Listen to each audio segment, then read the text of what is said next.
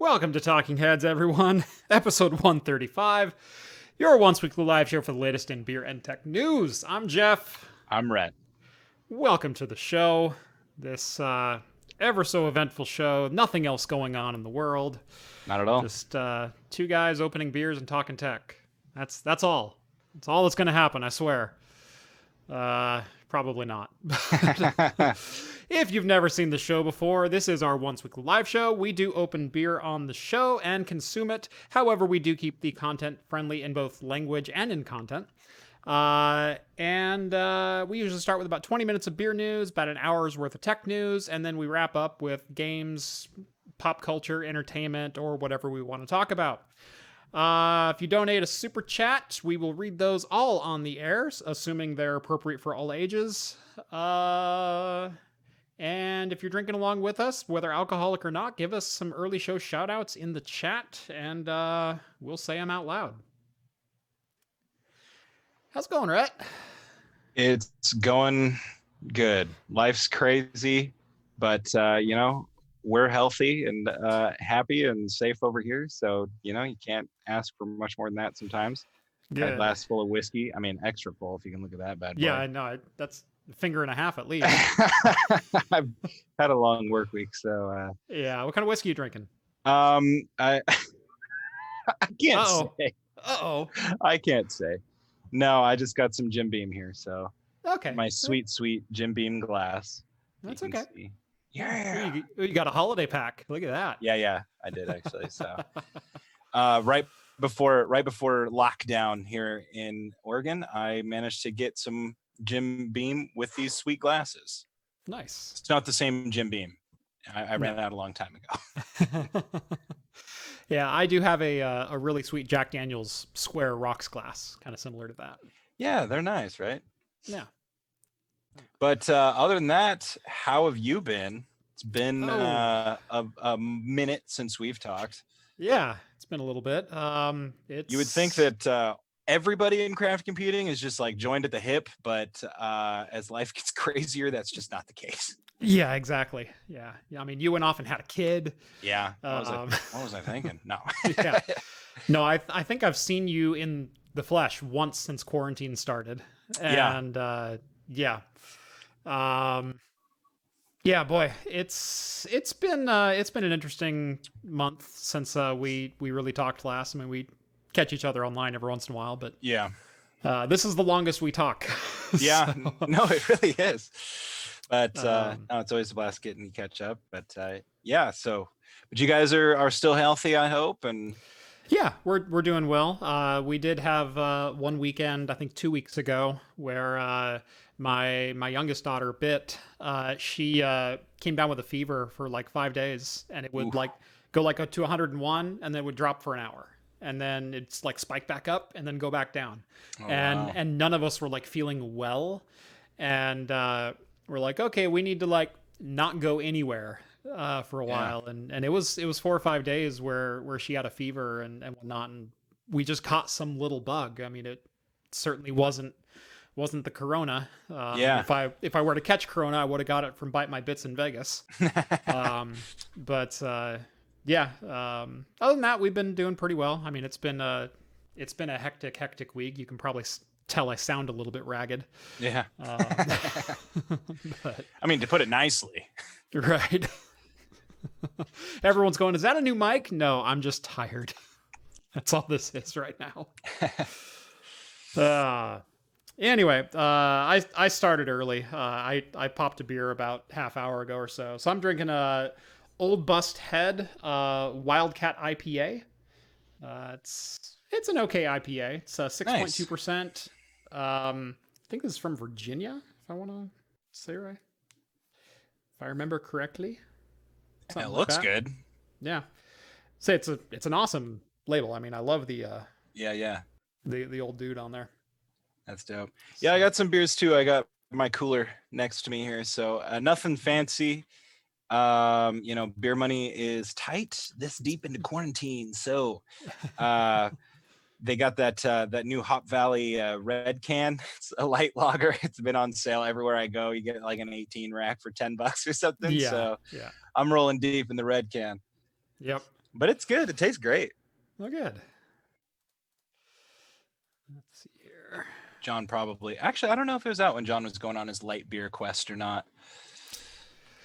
That's only been since March. I mean, March wasn't that long ago. It really wasn't. But it seems like a Dude, oh my God.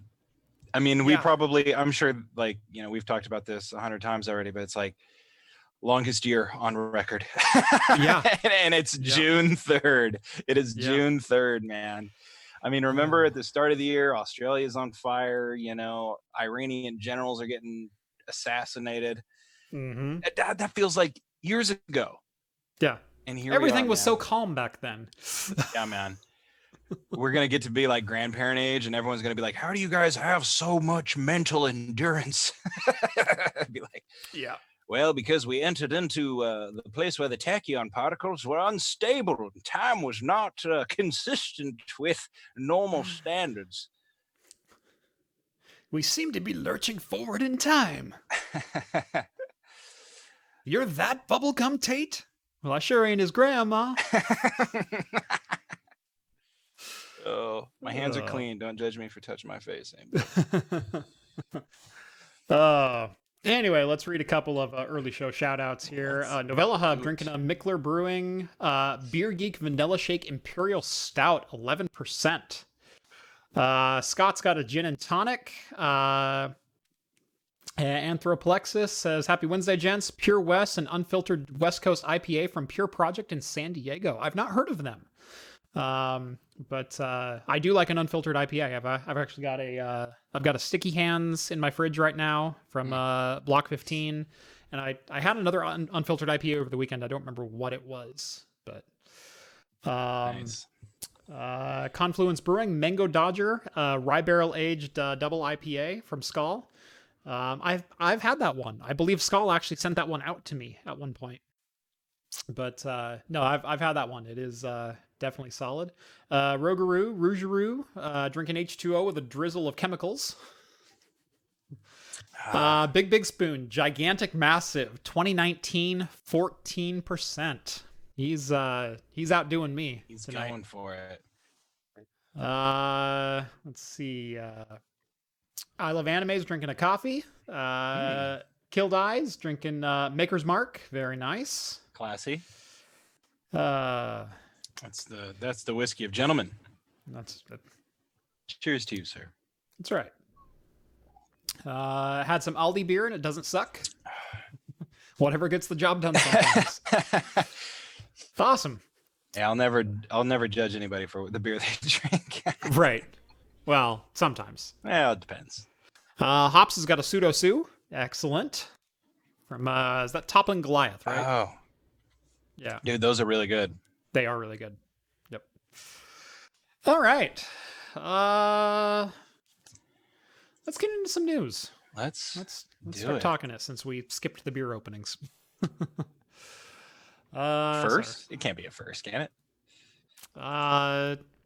Not often do I jump the gun and come with a bottle open already. I would have done the same thing, but I thought, I got to save my beers for cracking open. But nah, I'm going to drink my whiskey now. So, All right. How would you like to hike the Appalachian Trail, get paid $20,000 in free beer to do it, and free beer to do it, not $20,000 in free beer? Yeah, I'd do it. I mean, I think you're on board for either situation, but Yeah, I mean, whatever. $20,000 worth of beer or $20,000 and free beer, sweet. Well, who is that? Devil's Backbone and Cho. Who is that? No. Is Yeah, that Devil's that's the Backbone name of the Brewing. beer, I think. Yeah. Devil's Backbone Brewing is offering basically a summer job next year where they will hire you as their chief hiking officer for a salary of $20,000, where you will spend 5 to 7 months hiking the Appalachian Trail and drinking beer. And if you're wondering, they are taking applications now. Nice. You'll be hiking the trail between May and September 2021, and you'll be provided equipment as well as treated to some, quote, big old beer parties along the way, end quote. Quite honestly, getting out into the middle of the forest right now, hiking around and just drinking some beer sounds phenomenal. Right? I don't know if there's anything else I would rather do right now. Yeah, same here. Doesn't sound like a bad gig. Yeah. So if you are interested, they are accepting applications right now. You can, obviously they want someone who is blogger, vlogger, video savvy, that kind of thing. They want a good personality. They want to follow this person along the trail and see what they do and what they talk about. And John, sounds like you were made for this job. Right? Come on, Hops. The only problem is it's in Virginia. He's good. He ain't tied down. Mm-hmm. Well, I kind of am. The whole mortgage and family of four. Not you. I said John. Oh, John. Yeah, John, get on this. Yeah. He's only got a family of 3. Screw that. His kids are still young. Yeah. Yeah, see? They'll grow up. They won't remember who's dad. Move on with their life, Yep. But you'll come back with 20K, baby. That's right. That's right. Kind of hard to spend 20K when you're on the Appalachian Trail as well. So. Yeah, I imagine that's probably true. Yeah. Although you think about it, you think about how much the average, I read about this a lot, like how much does it cost to hike the Pacific Crest Trail here on the West Coast? Mm-hmm. And a buddy of mine did it, and I'm pretty sure, obviously not counting bills or anything in real life, because I think he kind of dropped everything. I think he spent about $5,000 to $7,000 total for gear, mm-hmm. for food, for occasionally he would splurge on the hotel. Like when he got into Ashland, he stayed in a hotel just to get in and take a shower and charge your phone up and all that type of stuff. Which isn't, uncommon or breaking the rules or anything, but still $7,000, so you got to imagine, unless you got the gear already to hike the Appalachian Trail, that you might be dipping into your adventuring fund a little bit. Oh, excuse me. I told you I'm tired. I'm sorry. I'm so sorry. You're good. You're good. We can go on to the next story, though. Yeah. So Firestone Walker makes it official. They are exiting the majority of New England. They've been kind of on this trail for a little while because of lagging beer sales. They had already moved out of the northernmost portions of New England with Maine, Vermont, and Rhode Island. And now they are pulling out from some more New England states, pulling out of, where are they at? I think it's New Hampshire, right at the top. Connecticut, and Massachusetts. Yeah. So they'll still be in New York, but that's about it. New York, Pennsylvania, done. Yeah. Yeah. And so it just sounds they're also laying off everything... 9 people from their admin team. So yeah, and it just sounds like with everything that's going on, they're struggling to sell beer before it goes bad. They, their whole kind of infrastructure is taking a big hit. So, not necessarily. It is a sad thing, but bad times come and go. So hopefully they'll bounce back. We'll see. Mm-hmm. I hate to see a brewery go. They're not exactly my favorite, but they brew some good stuff. Right. I love their specialty stuff. Yeah. I have a couple Firestone Walkers in the fridge right now.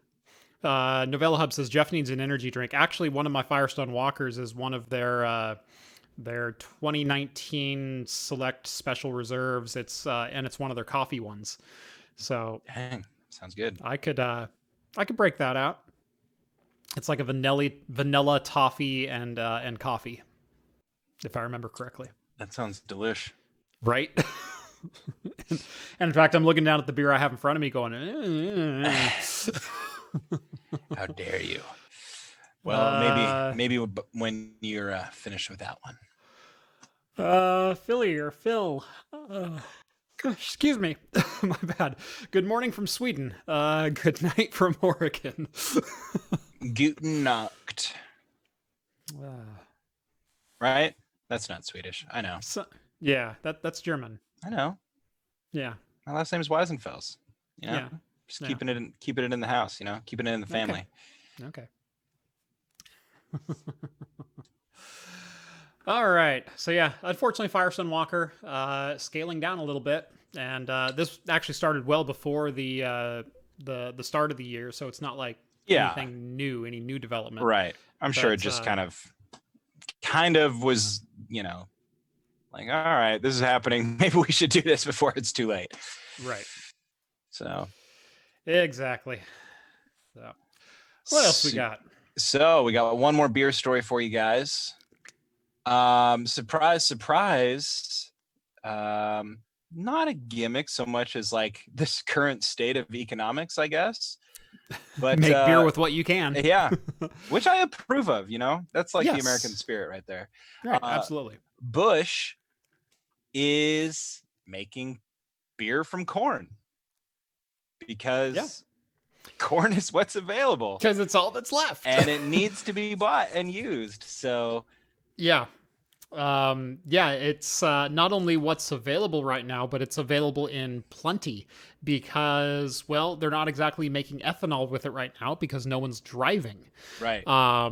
So yeah, the sale of corn and corn subsidies for fuel have gone out the window. I mean, there's a reason gas is less than $2 in Oregon already, and I've seen it as low as $1.69 or something like that in parts around town. But I've seen signs in Texas for like 89 cents. Yeah. So gas doesn't do that unless there's no demand for it, and right now there's no demand for it. People aren't driving, and then you got to remember too, right before people stopped driving, what was it? Oh Lord. Saudi Arabia pumped all that oil right into the market to sort of screw with prices and manipulate prices. And so we got this huge influx of supply right as demand dropped. Right. And this is kind of cool, you know, so, I guess Anheuser-Busch, I don't know if they run this nonprofit or if they're just involved with it, but Farm Rescue. Yeah, Farm Rescue. I believe it's a nonprofit. I don't think it's affiliated with Anheuser-Busch, if I did my reading properly. But they are an organization they've worked with before. They did work with them back in 2019 on a couple select projects. But basically, what Farm Rescue is, it's a nonprofit organization founded in 2005. That goes around during times of blight or whatever else and helps farmers out, helps farmers sell their crop and make it through the year kind of thing. Because if it only takes one bad season for a farm to go under. I mean, it's you're living on the razor's edge constantly. Oh, yeah. And this is one organization that helps them stay open, helps them stay afloat. Yeah. Would you drink it? Probably not. Just because it's Busch Light? Just because it's Busch Light. Oh. I can't stand the majority of domestics, and I'm not trying to come off as, haughty or, holier than thou or better than you or anything like that or hipstery. It's amazing that it just flat comes out so don't like naturally. them. No, I'm kidding. Right, I know. Actually a big reason why I don't like domestics is in high school, I worked in grocery. And I worked in grocery for a number of years. The bottle returns, right? The bottle returns. So in Oregon, there's a bottle deposit. So at the time, it was 5 cents. Now it's 10 cents. So every carbonated beverage that you buy, you pay a 5-cent deposit on. And then when you bring the cans back to the store and they crush them at the store, you get 5 cents back. And so if you buy a 12-pack, you pay 60 cents, and then you get 60 cents back when you return them. The problem is they have these automated machines in Oregon where people just stick their empties, whether it's glass or plastic or cans or whatever. Yeah. And those machines need cleaned because there's often like half full beers that go into there. And so think of a room dedicated in a Whoa. grocery store that has nothing but like 6-month-old stale domestic beer smell that Yeah. you cannot wash off your hands. And so I spent years smelling that smell. Yeah. I hate it. I can't get over it. I don't blame you. I don't blame you. Yeah. And Busch Light's probably the worst offender. Right. Well, unless you want to hit that story a little bit more, I think that takes us out of beer news, everybody. We did it. I think it 8:22, does. 20 minutes on the dot. Boom. We are professionals. Thank you so much for watching Talking Heads, episode 135. We'll catch you next week. I'm kidding. I think I'm kidding. Oh, did we lose Rhett? Oh, No, great. did We you? lost Rhett. No. You're frozen in a very awkward position. Dang it, I am. Wow. Curses. Wow, look at that. That's a great image. This happened last time. I'm going to have to did. fix this. Yep. You're going to have to borrow one of my webcams is what you're going to have to do. Maybe I will have to. I think I just got to like take apart my camera and like resolder the connections to like try and fix it. Yeah. Because it's the same camera that you got, Oh, yeah. but and it works great up until I broke it. So I think I just got to Yeah. do some resoldering, but I just don't have the time. So Yep. Who does? anyway, yeah, just let me know anytime that freezes, and I will quickly and efficiently take care of that. Yep. So we want to hit these in order. I know we didn't really like vet a lot of these very well. Yeah. I just kind of threw up. We'll kind of do them in order. It Hold seemed on. like a thin news week to me, so some of these are kind of, Yeah, it's a little bit of a thin news week. Kind of a week of tech news. Thin yeah, tech for news tech week. news. Not that it was a thin news week. Yeah. Wow.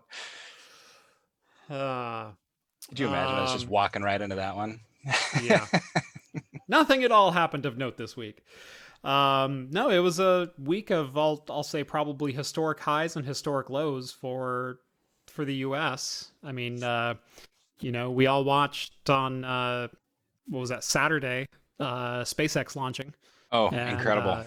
Yeah. Super inspiring. Yeah, I mean, I've watched a number of the Falcon 9 and Falcon Heavy launches and Yeah. whatnot, and it's always a good time because when I was a kid growing up, I was a space junkie. I read everything I could possibly read about the shuttle program and space exploration and research and things like that. And then seeing an active space program again is kind of like reinvigorating for me. Yeah. But yeah, so we saw one of NASA's historic pads all of a sudden live again with astronauts in tow and or rather at the helm. Yeah. And launched up, docked with the ISS on Sunday. Really, really cool display. Yeah. And then we... I mean, and what's cool with that? Look, I know we haven't opened that story, but let's just hit it. Yeah. What's really cool about it as well is that, we saw sort of like the Dragon capsule's ability to auto dock before. Yeah. But this is the first time they did it with people in it, which is like, I don't know, it's just cool. It's like we knew that it could do it, but yeah. To just like solidify. What's really that funny it could... is they manually docked this time just to prove that it could be manually docked. But did they manually? Because I read it was auto docked. No. Oh, my bad. No, the last 50 feet or something like that was completely manual. So yeah, it's my bad. I miss because they haven't had an opportunity to fly it manually before. It's all been automatic, and so they went, well, we need to prove that it works. So let's. Oh right, because there's never been anybody inside. Yeah. Yeah. And even I know some of the earlier like auto docking would get it really close, and then they'd like catch it with the arm of the space station and like bring it in and stuff. Yeah. Yeah, but it's interesting, and it's going to change kind of a lot of stuff with our space program, just because like we've been spending like, I don't know, like almost $100 million or something, maybe less, to get seats on the Soyuz rockets that the Russians launch. And so you send up 1 or 2 astronauts and you're looking at like 150 to 200 million dollars, whatever it is. And it's kind of unfortunate because it's like a pretty symbiotic relationship. And I guess like the relationship between like the Russian space program and NASA is like developed like really well over the last 9 years. Mm-hmm. And the Russian space program is already kind of like in decline because of, you know, this big recession that I guess Russia's in. And now they're not going to be raking in that money every launch, but it sounds like they're going to be able to come up with a good compromise of switching off, you know, allowing different astronauts up on their rockets and stuff like that. Kind of a general reciprocity type of agreement, which is neat. I just like seeing that level of cooperation, even though there is a lot of tension, you know, between us on kind of the world stage. Yeah, I mean, isn't that who it is, or how it is with just about every country? Though you're hostile with them if you need something, but you're gracious with you if you both need something. Mm-hmm. So, and that's kind of the way it goes with space travel. For some reason, space travel always brings us together. Yeah, why not? It's super cool and it's super inspiring, and it's like the one time that, like, you know, you get up into space and it's not like you have like, you know, your boss watching over you. I mean, they are on cameras and live feeds and all that type of stuff, but vital monitors and all that. But it's like you're up there with only these other people to count on and depend on. And it's like a whole other like level of like, you know, unnationality, I guess. I mean, every single astronaut has said it. You get up there and they're like, oh, yeah, there's no lines, no lines on the map, you know? Right. Which is just super inspiring, and it's something that I don't think any of us will truly appreciate until we get to, you know, see it for ourselves. So, yep, I agree. Anyway, congratulations, SpaceX and NASA. Super cool. Yep. Kildai says Bob and Doug picked a very good time to vacate the planet. Yeah, I know. I was thinking the same thing. I was like, they're just like, peace, we're out. Right. Does SpaceX do it cheaper? I believe they do it significantly cheaper because they reuse the majority of their parts. Yeah. That's the whole thing with SpaceX. In fact, SpaceX also launched a set of satellites into orbit today. Yeah. And so Starlink has another 60 satellites in orbit now. I watched that live literally about 20 minutes before the show started. Yeah. And have you seen them overhead yet? Because even before these this new salvo, you could see them go over. It was really interesting. Oh yeah, because they're all in a line. Yeah. Basically, yeah. Yeah. So it was pretty interesting. I would track when, you know, I would kind of track it like you would any other sort of like, you know, celestial event. You go outside and look up and you wait for it to happen. You're like, oh, there's a comet. There's the North Star. Hey, look, Starlink. A lot of people are they go out and look at it and they're like, oh man, when there's all of these things out there, is stargazing ever going to be the same? Which is kind of a sad like reality to sort of like consider, but I am willing to sacrifice that for. Plus, I don't think it'll be as whatever bad undoes the cable company monopolies in the U.S. I'm all for. Right, exactly. No, I was like thinking the exact same thing. I was like, we got to sacrifice for the greater good. Plus, it's not like, you know, it's not like the majority of like groundbreaking astronomy is done from the ground anymore.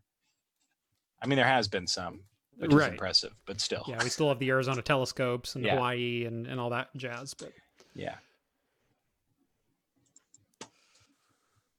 But yeah, pretty cool. I'm excited for Starlink to become a thing. So where are we at? Where are we moving to on these stories? Oh, let's see. Let's do the 5G. All right. This one is just the fun one that I found. Yeah. So apparently there is a $350 USB stick that touts itself as able to repel 5G waves. Newsflash, it doesn't. It doesn't. Yeah. So this miracle USB stick, which will shield you from the COVID-causing 5G rays, turns out to be a 128 megabyte USB key. And that's it. No modifications, no anything else. But I will say their nomenclature was on point. Yeah. Um, sorry, as I finish pouring this beer here, I will tell you what it is in just a minute. Let's see. What did it say? 5G BioShield. Oh, here we go. The 5G BioShield USB key, which claims to be a quantum holographic catalyzer technology for the balance and harmonization of the harmful effects of imbalanced electric radiation. End quote. Dude, I love it. I love it. Yeah. You can purportedly boost the range by plugging it into a laptop or other device. The 5G BioShield claims not to block Wi-Fi, though. Only 5G. Only true 5G, even though wireless is also 5 gigahertz. Yeah. So I got to admit, like, I don't feel bad for anybody that bought this, you know? But it is just a funny, like, I'm really offended that you put my website up on display like this, Rhett. I mean, just. Oh. You're welcome. I had a good thing going. Hey, my bad. My bad. Well, there's no rolling that one back, I guess. Dang it. I am sorry. Don't buy these if you see them online. I'm sure that the average craft computing viewer knows better. Probably already knows this, right? Yeah. But yeah, you know, it's interesting to see the ways that technology sort of preys on the like tech illiterate in a way. Mm-hmm. You know, it's like I kind of know that it's always been kind of a gag gift, but the DVD rewinder was one that always made me laugh. Yeah. You know? By the way, the only reason this device is being investigated is because the UK Standards Office brought some in after, quote, the Glastonbury Town Council's 5G Advisory Committee recommended its use. Okay. I'm going to try to not have a hot take about that.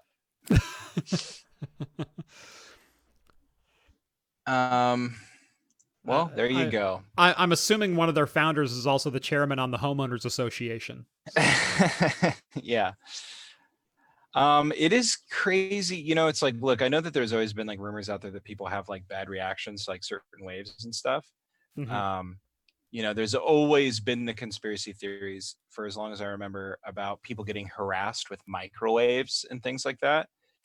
You know, like I remember reading that was like one of the motivators of like some mass shooter was like the FBI was harassing him with microwaves, right? Yeah. Then there's people that like claim to have like physical reactions to like, you know, Lucille Wi-Fi. Ball hearing CIA chatter in her teeth. Right. Yeah. And all that sort of stuff. So like, look, you know, obviously these waves are like moving through us and doing all these things, but like if it were dangerous, we would have all known about it by now. Like we would all be suffering the effects. You know, right. This is just one of those things that people come up with and you doesn't cause cancer. Right. And just like any other sort of, you know, like conspiracy theorist type thing, it's like I always get a kick out of those dudes on that documentary, Behind the Curve. Have you seen that one? It's the Flat Earth documentary. Oh, yeah. And these dudes are so smart because they invent these experiments.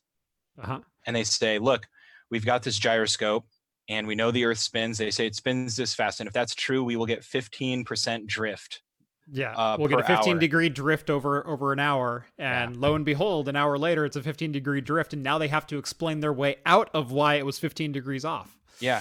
So then they spend money building a bismuth box and all this sort of stuff. And there was another one where they're like, look, we're going to build these kind of platform. We're going to shine a laser through these holes. And they're doing it. And they're like, there's just no explanation for this. And it's like, hold it up higher. And all of a sudden they could see the light. It's yeah. Like, oh, yeah. And if they would just let go of their kind of like bias about it, they would realize that they just proved that the Earth is round. It's the same thing with 5G. It's like if you stop to think about it.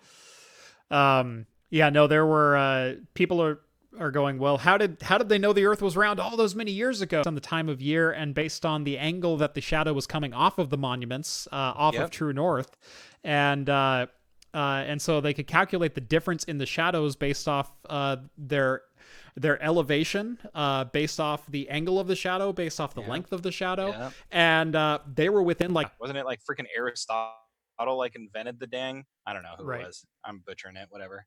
Live on Craft Computing.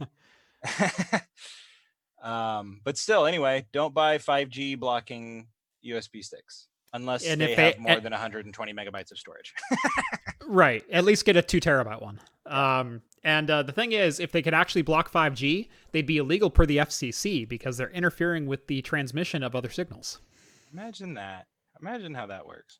Yep. A couple of years ago, there was a guy arrested in Florida and fined something like $30,000 because he was tired of all the people using their cell phones on his commute. And so he went out and bought a cell phone jammer and installed it in his car. I remember this. The FBI tracked him down because every day at rush hour, during at a certain position, they would find this black hole of radio silence and tracked him down, pulled him over, and arrested him. Good. Crazy. Don't do that. Just saying everything before 5G was still okay. Yeah, that's the stretch of logic that always gets me. It's like, yo, where were you with 4G? Like when LTE was rolling out, dog. 5G causes riots, I guess. Yeah. Yeah. I guess so.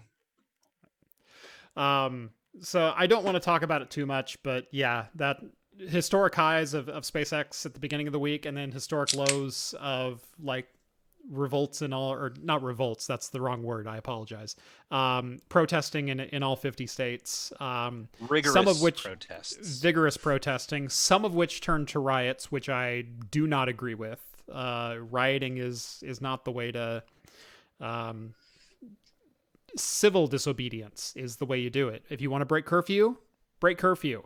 If you get arrested, that's fine. You're still voicing your opinion and you accept the consequences that come.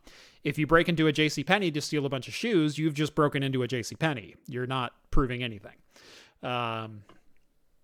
So yeah, please protest, demonstrate. I support it. In fact, in the very top of the video description, so I don't get demonetized, there's a link to go donate to some bond or bail funds. Nice. So there's bail funds for all 50 states. Go donate to one.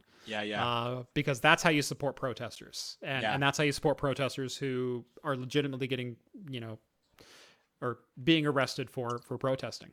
So. And beyond that too, there's a lot of people that are getting arrested despite breaking few laws or no laws. I mean, there are journalists that are being arrested. Yeah, and that's just outrageous. Oh, dude, it is completely wild out there. And then in Salem, like, I don't know how much you follow the news and stuff, but there is just like a complete dichotomy in the way that the police are treating one group of protesters versus another. I mean, I saw your tweets last night, and I fully agree with them. Yeah, we don't have to dive into it, but it's just unreasonable. I mean, I can't understand a world where somebody thought that was a good idea in the age of cell phones, that somebody thought it was a good idea to even try and pull that. So, it's just a crazy world out there. Yeah. The bail funds are a really cool way. I've donated to the Portland Bail Fund, and apparently the money goes to use very quickly, and which is really cool. I mean, cause I was reading stories about journalists and stuff that were getting busted, not Mirandized, which is just like horrible.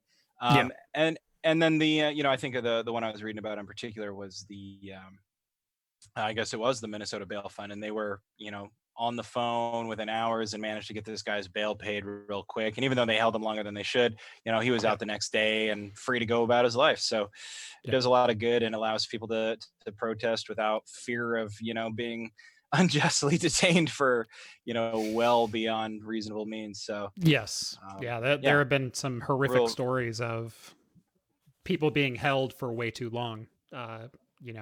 People having their diabetic medication taken away, which is illegal. Et cetera, et cetera. So that's the one that I support. I fully support protests. I abhor violence of any kind. I don't care what side starts it. If you started it, you're wrong. And I think that's all there is to it. But I do support the protests. I do support the movement behind it. I absolutely support it. Oh heck yeah.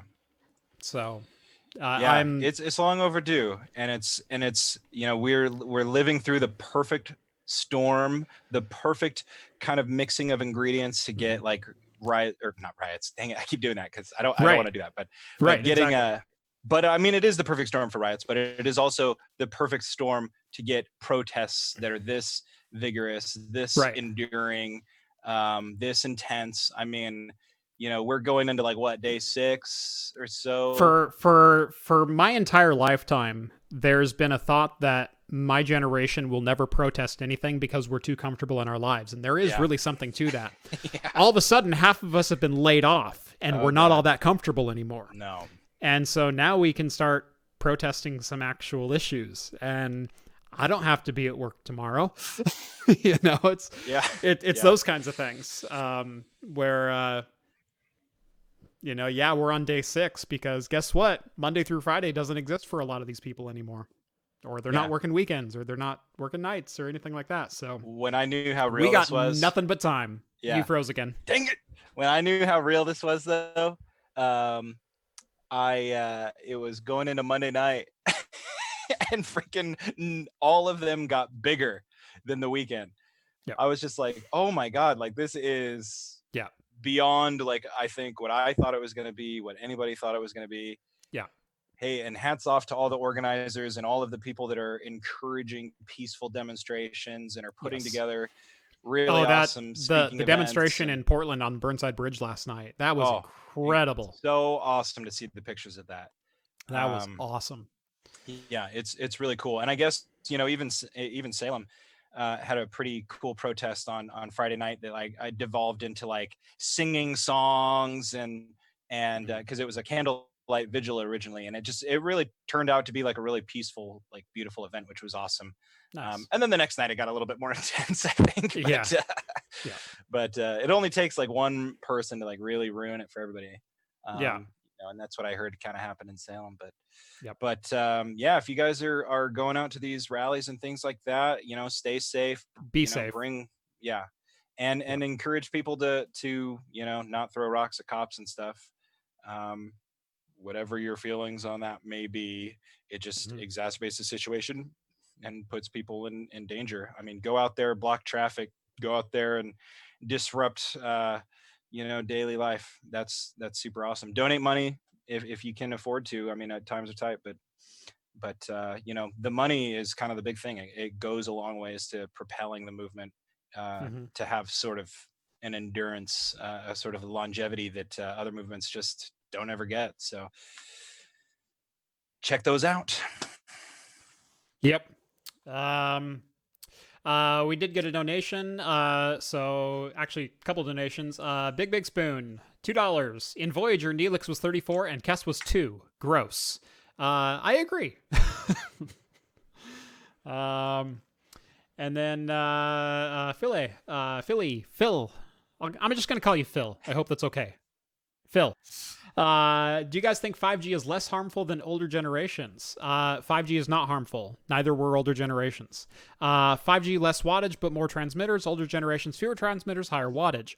Do you know how powerful AM radio is? And do you know how penetrating AM radio is? The higher the frequency, the less penetration power you have. And the more wattage it takes to actually penetrate objects. AM radio... They broadcast at 100,000 watts, and AM radio goes through anything, and I mean anything. You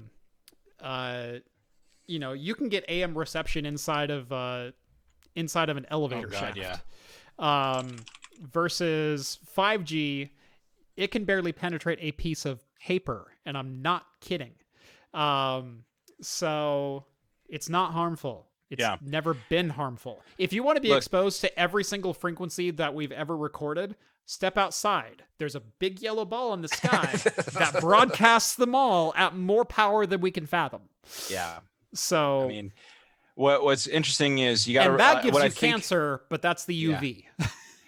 what I think a lot of people forget is that radio waves and and 5G waves, which are radio waves, um, they exist on the same spectrum that X-rays exist on, Mhm. and gamma rays exist on. And obviously, like UV is harmful, and we can feel its effects with sunburns and things like that. But like UV is more powerful than 5G. That's why we feel its effects that way. UV can penetrate our atmosphere where I'm pretty well. Does 5G penetrate our atmosphere? Or is it one of those that bounces off? I don't even know what I'm talking about. I'm not a freaking engineer. Okay. But there are radio waves and light waves and electromagnetic waves, the same thing. Yep. They bounce off the atmosphere, and that's how you get like shortwave radios work. You can bounce them off the stratosphere and onto the other side of the planet, all sorts of stuff like that. That's why there are rays that come off the sun that don't kill us. I think like the ozone layer, for example, absorbs a lot of the UV spectrum, which is why we don't just go outside and get sunburns constantly. I mean, we do, but but not nearly as bad as it could be. Yep. So, once you start getting up into that spectrum, you start getting to danger. Right. For those in the chat who are arguing the merits of the protest, stop. Just stop. Yeah. Number one, you're not going to win any hearts and minds here. You can either agree with it or disagree with it. But the accountability questions, the all this that's going on, stop. Yeah. Just stop. Okay. You're arguing with people on the internet who are faceless and nameless. Yeah. Stop. And for those who brought up, well, all four were fired the next day. Is that not accountability? I'll say this. It's happened before. It's happened many, many times. And 4 of them were fired. 1 was brought up on charges. Guess what? It took 10 days of protest for the other 3 to be brought up on charges. Yeah. And that's what the protests are for. There's accountability. Yeah. And how many times has there not been accountability? And I'll stop there. Yeah. I'll get off my soapbox. But if you're in chat and you're arguing it, stop. Stop it. I mean, you certainly stop it. Nobody's changing any minds. So you're not going to change minds in a YouTube chat. Yeah, especially YouTube. No offense to YouTube, but good Lord. Right. But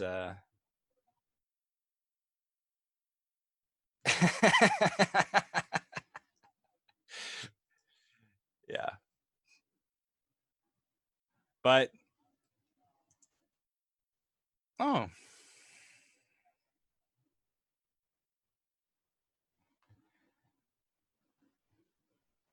dude, look at that autofocus on my phone. That's legit, man. Yeah.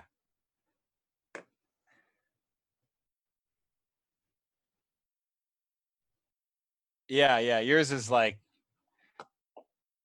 yeah, what can I say? Yeah, I think that they did something, like Google did something to their, like, camera algorithm. I don't know what the right term is. They did something to their camera app, because I started noticing that there was some changes, and in some ways they're really irritating with the way that it autofocuses and does all that sort of stuff. Oh, dude, the anti-protesters are coming after you.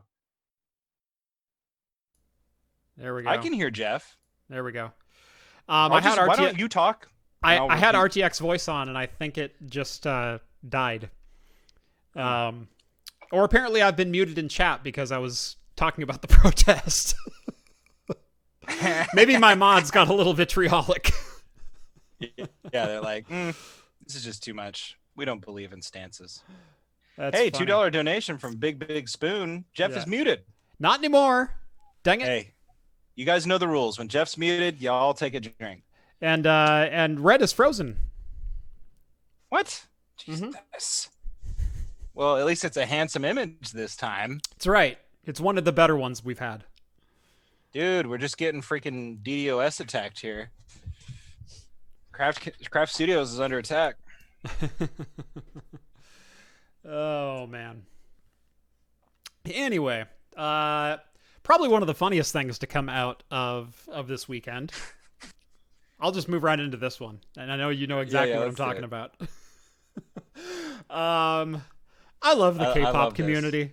I love that community. These dudes much. have become they've always been awesome, but they've like become savage this weekend, dude. Yes. This is so great. So the K-pop community, the K-pop stans, have taken to blotting out any offensive hashtags by retweeting K-pop with the same hashtags. And so if you search if you're looking for that echo chamber of white supremacy, all you're going to find is Korean K-pop singers. I love it. Which is so freaking great. So much. They came out hardcore this weekend, and then today was even more impressive. I remember I saw this story this morning, and I just started searching the hashtags, and oh my God, it is so, it's just so heartwarming and inspiring. Yeah, it was and like 15 to 1. But when I was looking at it. I mean, K-pop is, I'm pretty sure, like the second most, popular kind of like music. What's the word I'm looking for? It's like the second most profitable like music economy in the world is like, yeah, something like that. The K-pop thing. Yeah. Maybe I'm wrong. Second in the country only to the StarCraft theme song. Yeah. This was so great. I love this as a form of protest and as a form of blotting out offensive language is retweeting something as funny as this and it's great. So they started out by basically blanketing Twitter feeds of police departments across the country, and then on Tuesday it was supposed to be Blackout Tuesday, so no social media and companies blacking out for observation. By the way, Washington Redskins and Atlanta Braves, you could have just sat that one out. I know. I love to see like people's hearts are in the right places, but like, dude, you've been at the top of this battle for a long time. People have been coming after you. Right. Yeah. And that's such a hard one, but like, I mean, Redskins is such a bad name. What it's from. And it's like, I love that they come out and support, but like, just like a little bit more awareness, just a hair, like a PR department. That's what they're for, like not just one guy in charge of your social media, but like a whole PR department. Mm-hmm. And then, have them go through the whole, commission thing and don't do anything stupid because it's kind of tone deaf. Yeah. But anyway, then Wednesday rolled around, and Wednesday was basically going to be the white supremacist retaliation for Blackout Tuesday. And instead, we got K-pop Wednesday, and that is okay by me. Mm-hmm. Totally cool. Totally cool. And if you guys want a kind of a really fun rundown on K-pop, if you're unfamiliar with it, there is I think it's Vox. They have like a little mini series on Netflix called Explained, and it's like one of my favorite shows ever because it's like just 20-minute little 20-minute little educational documentaries. It's how it's made, but documentary form. Yeah, and they focus on like there's lots of stuff. There's there's an episode on weed. There's First, the Gringle Bops are pushed through the schleem. Yeah, exactly. Is it actually Gringle Bops? No, you're killing me because I don't think that's the exact quote. I know it's not the right quote, but first you need some schleem. Yeah. Doesn't matter. Rick and Morty, you can make up any word you want. Schleem is the best stuff. And then he spits on it and rubs it. The schleem is then repurposed for later batches. Yes. Oh, Jesus. Okay. The flarp zone is for flarping and unflarping only. Anyway, what was I saying? Anyway, they make little docuseries about stuff. They got one on weed. They got one on, feminism. They got one on, God, I'm not winning anybody over here. But anyway, they got one on K-pop, and it is a really good, they got one on like sexual fetishes. If you want to learn about like why people, tick the way they do. Well, but there the you go. K-pop one is very interesting because it's something that I knew very little about. It's like I knew about the scene. I respected the scene because like, why not? But seeing sort of just how ingrained it is into the culture and how it's like really spread overseas, super interesting. And they do a great job. It's 20 minutes long. Check it out on Netflix. That is one of your least flattering freezes, right? I know. Why do I make faces? All right. From now on, I'm just going deadpan.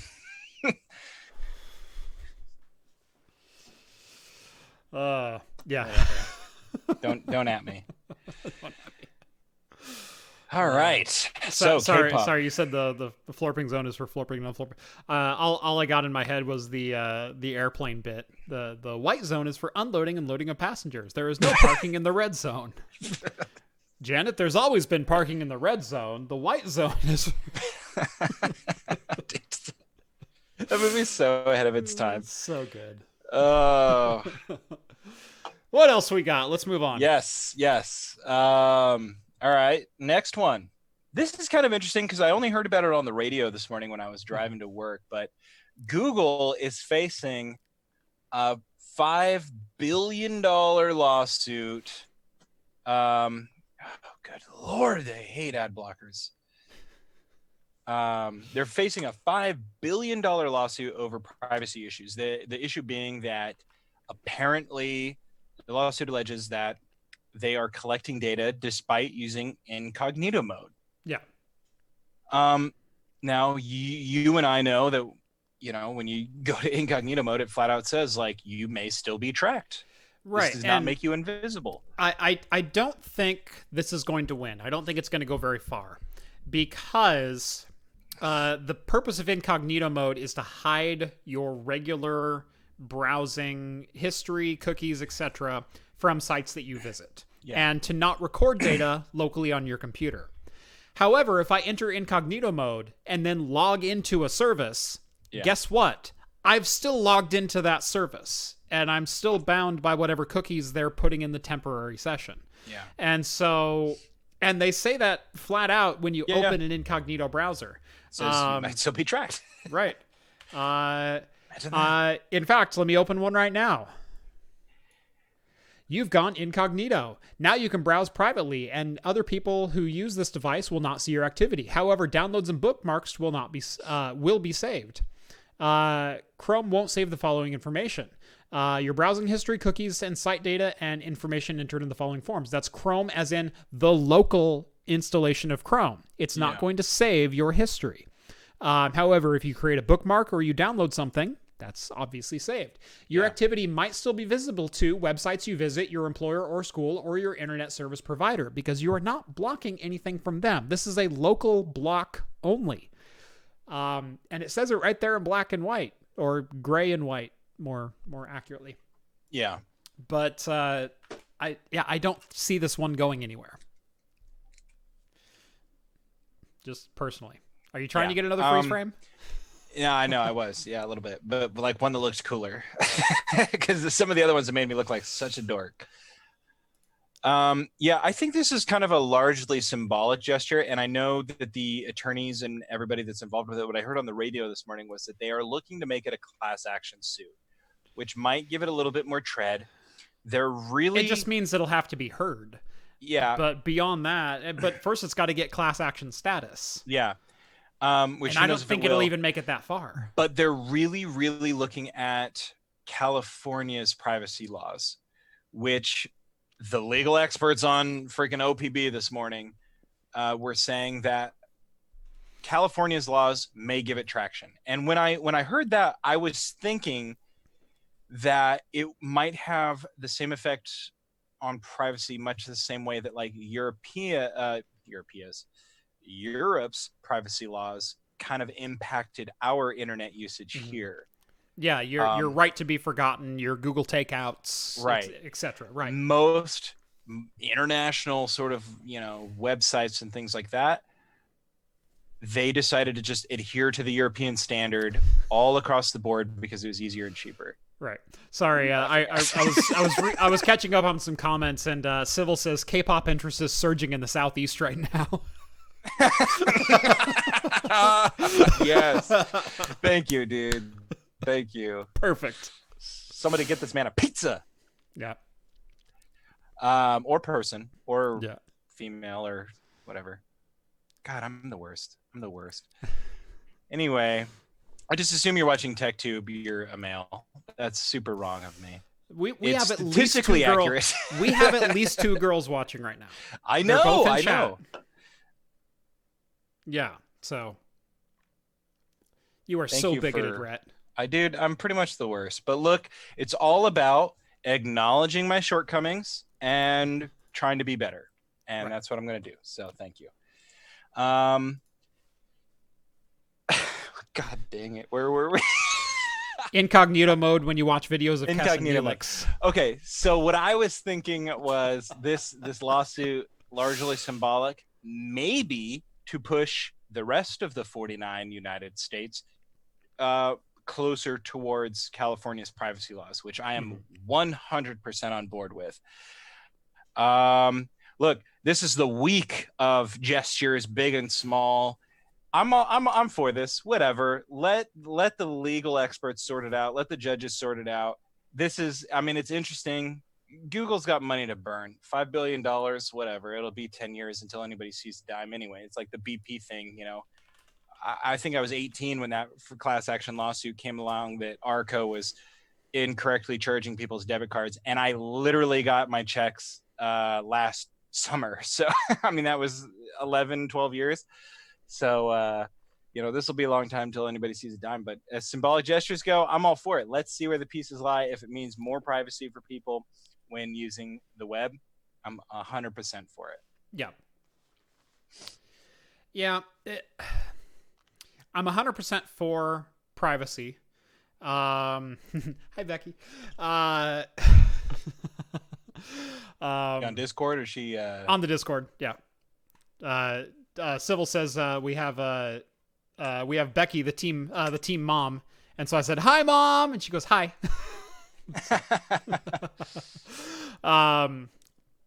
Yeah, Becky's our resident team mom over on the Discord. Keeps us all hydrated, shall we say. But I am all for online privacy, but at the same time, this is gonna sound not so friendly to some people.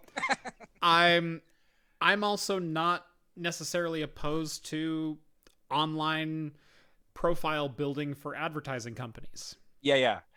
No, and you're not wrong. Right. It's I disagree with how widespread it is, but at the same time, it's kind of hard not to be widespread. Right. With it's difficult because I'm also a privacy advocate. I do advocate that your online privacy should be hidden and whatnot.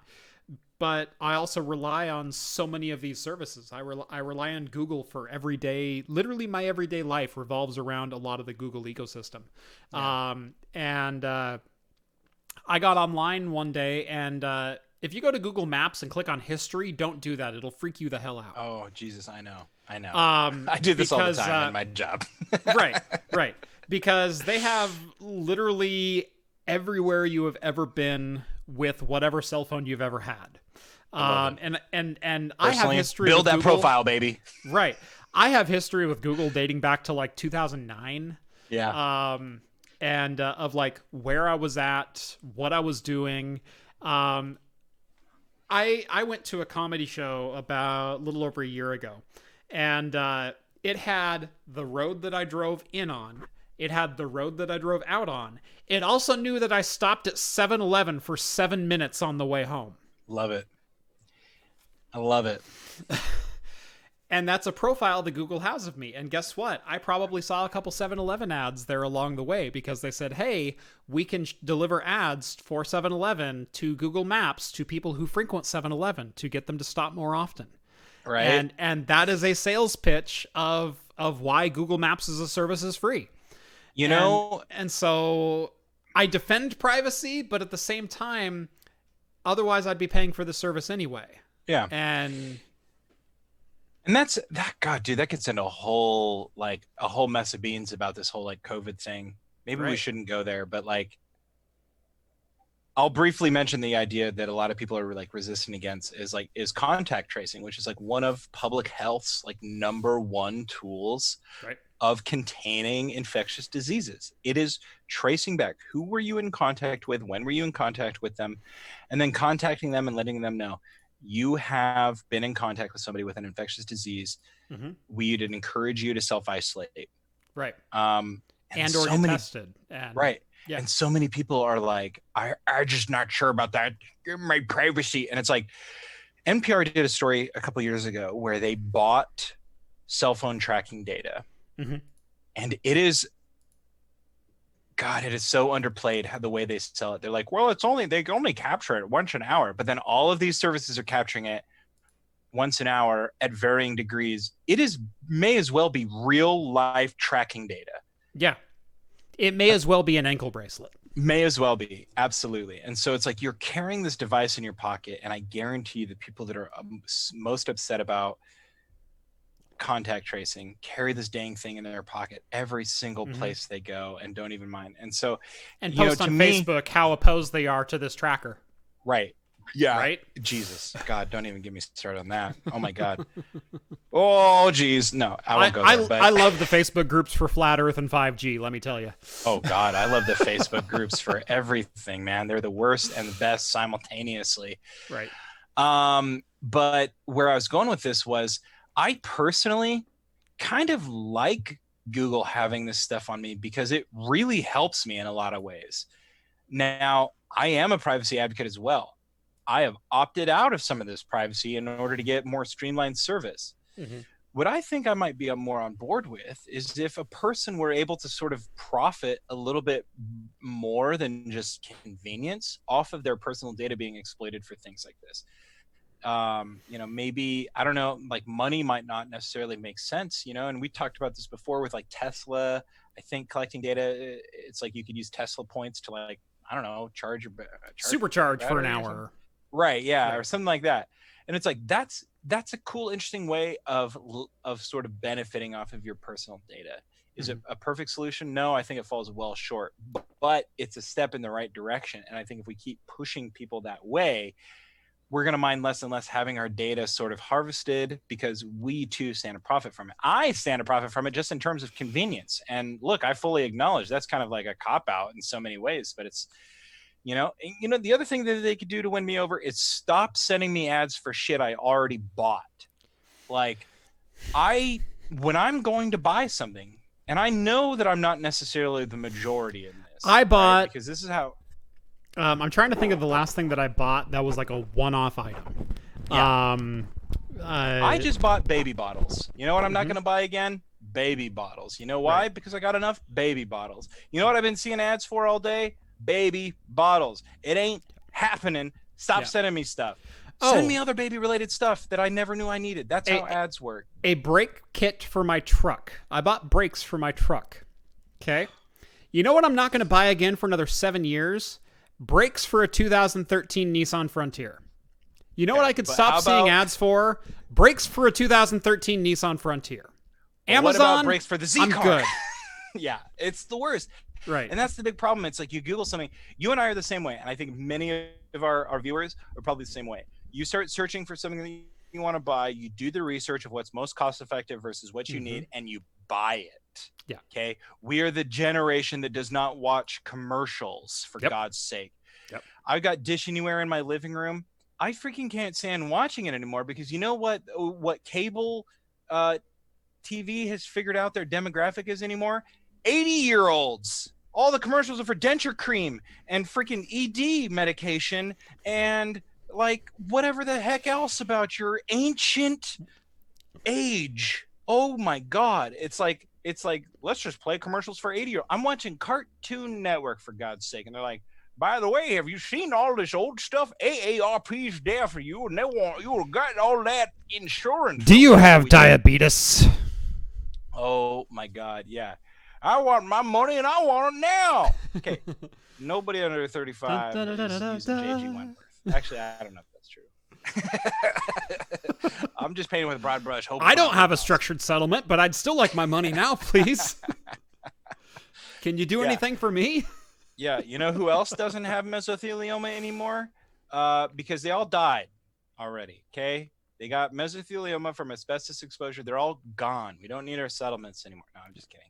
That's horrible. I'm a bad person. But also, like, that's the type of people that cable plays ads to. And I feel like the ad game of Google and all these other companies is so antiquated. Send me ads for things I never knew I needed, and I would spend more money. I mean, I don't know. Is that selfish to ask? Like, take the research out of my hands, for God's sake. Maybe it's selfish. I mean, Google can already sort of predict where I'm going, when I'm going there. They can predict what I might want to listen to at a given time. They're really good at predicting what I want to listen to. Yeah, it's kind of uncanny, even if I've never heard it before. It's even better.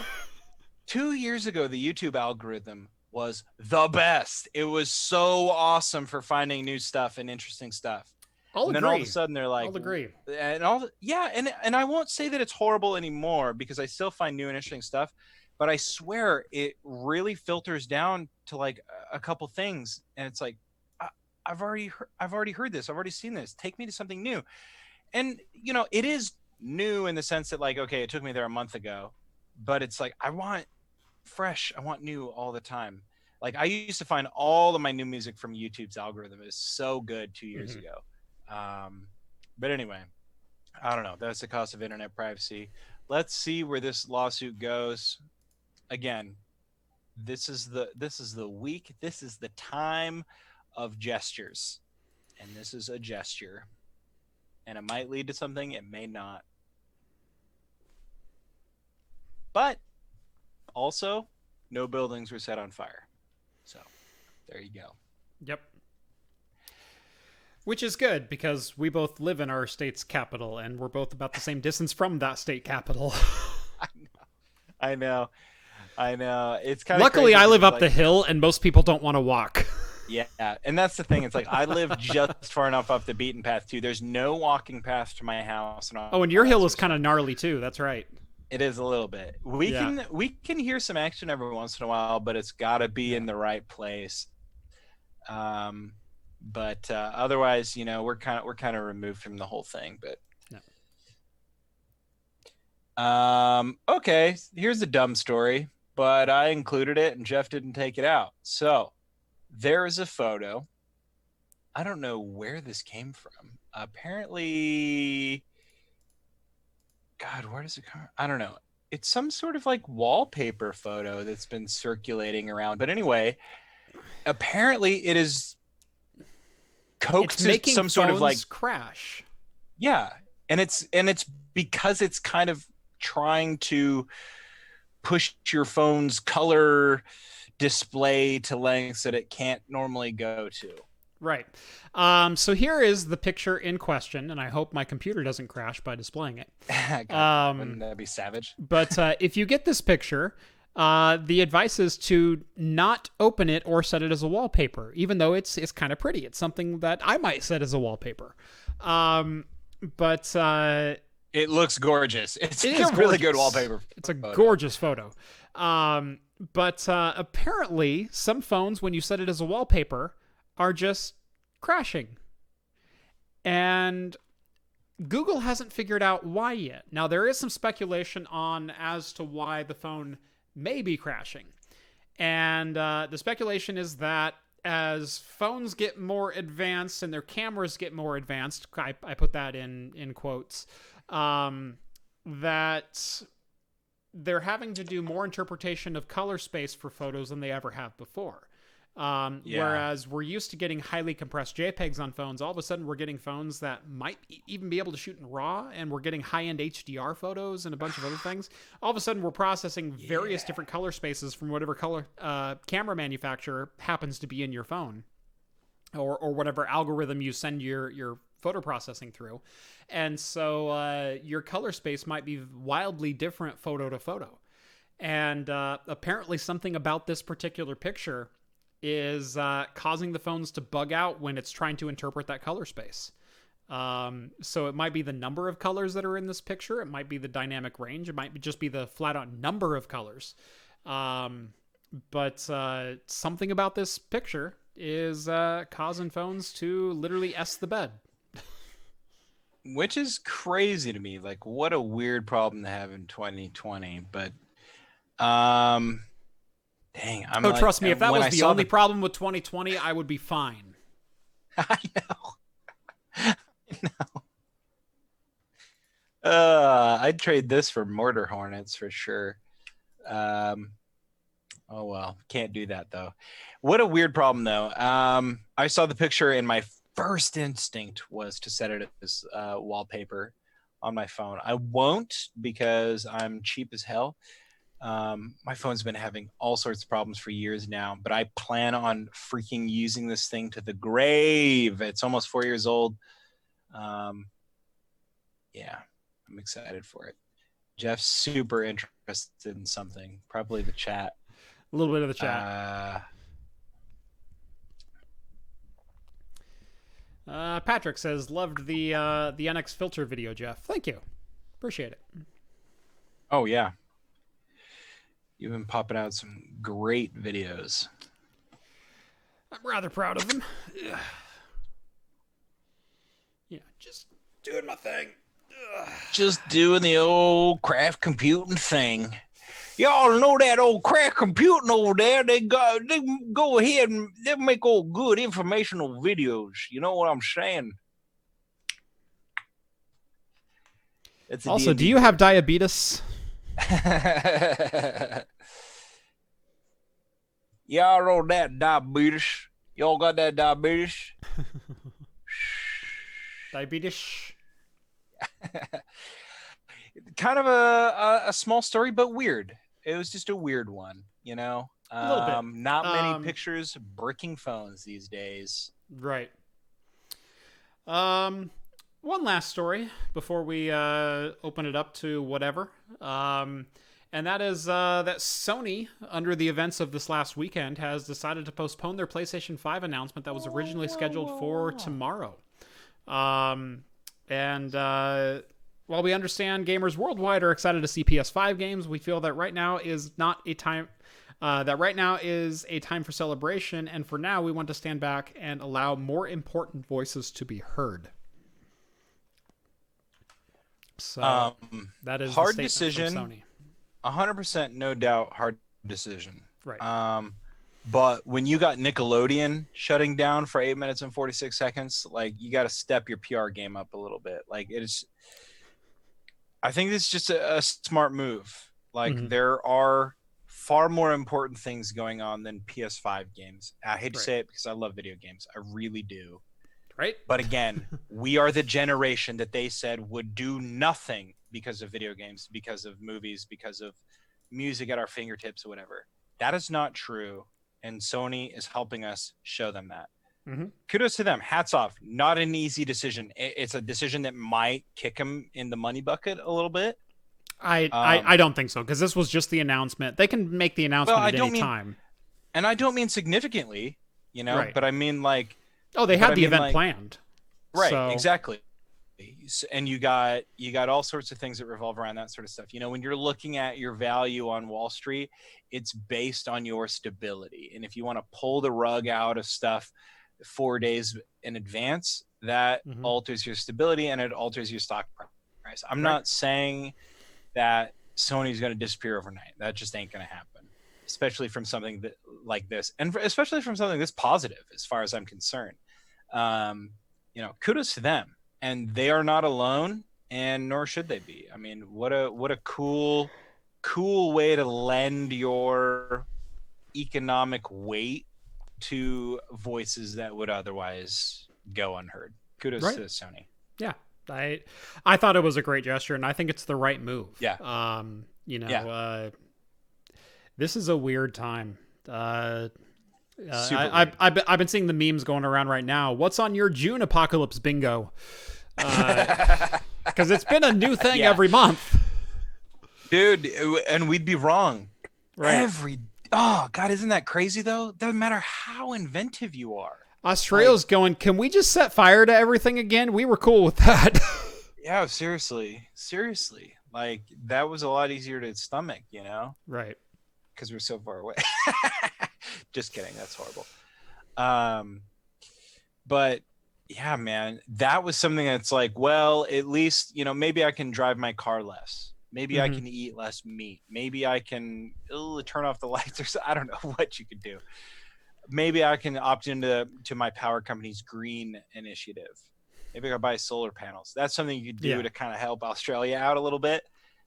You know, now it's just like, what do? I guess we postpone our big events and we do all that sort of stuff. I mean, it's not as easy as a solution as one might hope. We did skip over another story. Do you want to just skip that one? Yeah. I thought it was an interesting one. All right.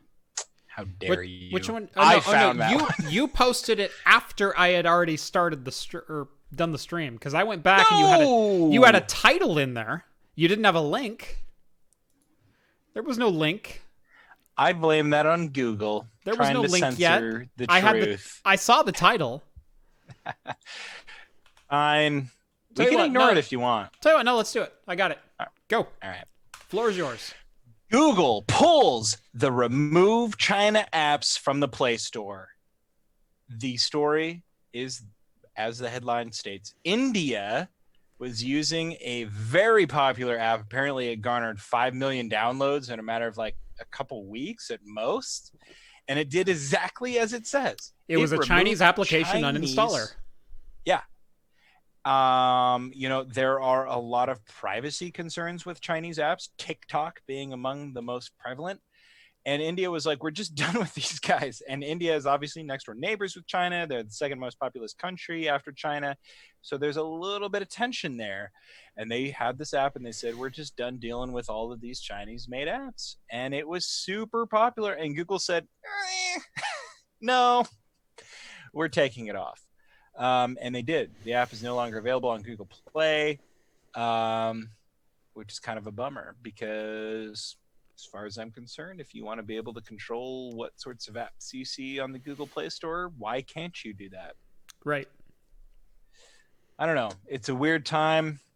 I don't know what the right answer there is, but it seems as time goes on, more and more tech giants, more and more economic heavyweights are sort of just letting China dictate how the playing field goes. And you can't blame them if, you know, I sit here and complain about how all my government and economy sees me as is dollar signs.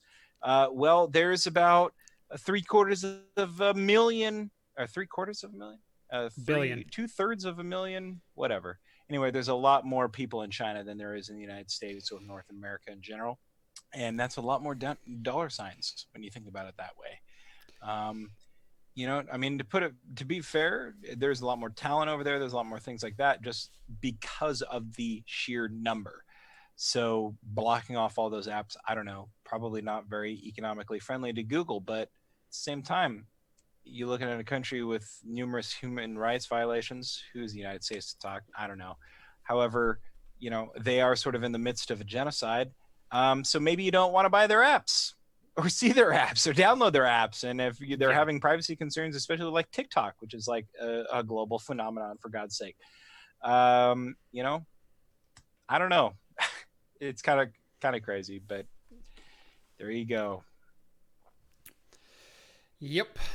Maybe I'm being too something about it. No, I don't think so. And in fact, over the last couple of days, we've seen some hypocrisy from a number of companies that bowed down to China's demands over various things over the last year, and all of a sudden came out in support of of the movements in the United States. Yeah. We've got Blizzard, probably the most famous of, sorry, a guy on our live stream supported the Free Hong Kong movement. We just can't have that kind of crap, so we've, banned him for life. And literally it was over a human rights violation that he was protesting. And all of a sudden Blizzard is throwing up a Black Tuesday thing. We stand with the protesters in the United States, and we've always felt, racism is no part in our company. And it's like, bullshit. You said exactly the opposite thing 6 months ago. Well, they get not ready to even take it in 6 the wallet. months ago. And that's the big problem is like Blizzard, especially. You look at, what do they got? StarCraft, and is it just StarCraft over there? I don't know, it's super popular at this juncture, but Overwatch is a Blizzard product. Overwatch, StarCraft. I mean, esports. Heroes of the Storm, I believe, is a freaking Blizzard product. Heroes of the Storm sucks. Anyway, I agree. Sorry, dude. Blizzard had this little thing called Dota for a little bit, and then I don't know how Valve got their hands on it, but Valve got Dota 2. I've been a Dota 2 player for years and years now. Well, not now. I gave up playing because Jesus Christ, I can't do competitive gaming anymore. Well, I saw your machine. It couldn't hold up anyway. You shut your mouth. I could play Dota 2 on anything. That's the deal. It was a Source Engine, you son of a gun. You can play Dota 2 on anything. It was about the only thing you could play anymore. I remember when I upgraded my PC, I was like, oh, dang, it looks this good. But that was my big thing. Is like I remember playing Dota 2, and one of my not one of my, but there was a character in that game called Skeleton King, and he was a skeleton. He was a skeleton that wielded a big sword, and he'd roll around and hit people to death. And in China, it is illegal to show skeletons like that, I guess. Or maybe not illegal is not the right word, but you can't show improper skeletons maybe like that. And that's I think ultimately what it boiled down to. And so they changed him. They took him out of the game, and then they brought him back in this big release, Wraith King, and now he's like a ghost. He looks like the asshole in Return of the King. Who and Aragorn is like, "You will suffer me." Or whatever he says, like that dumb line. And then the ghost is like, well, we were honored the pledge we made to your ancestors 1 billion years ago. He looks like that asshole. Anyway, what a small change to make, but yet they wrapped it into this big deal. They removed the character. Then they brought him back in this big release event and did all this. And it was literally because China was blocking their entire game if they weren't going to comply. Yep. What a bully move to make. Why would you comply with bullies? I don't know. That's where I fall on the issue. Yeah. And someone brought up Actiblizzard, and I always liked Blizzard, at least until they were bought out by Activision and merged with them. And all of a sudden it's nothing but corporate BS at every turn. And they're sitting on the same 3 IPs that they always have been. Yeah. And it's just ridiculous at this point. I mean, the only things they were ever good at Blizzard-wise was Diablo, Warcraft, and StarCraft. And all of a sudden, Diablo is a mobile paywalled app, and World of Warcraft, they released a classic version, which took no effort at all.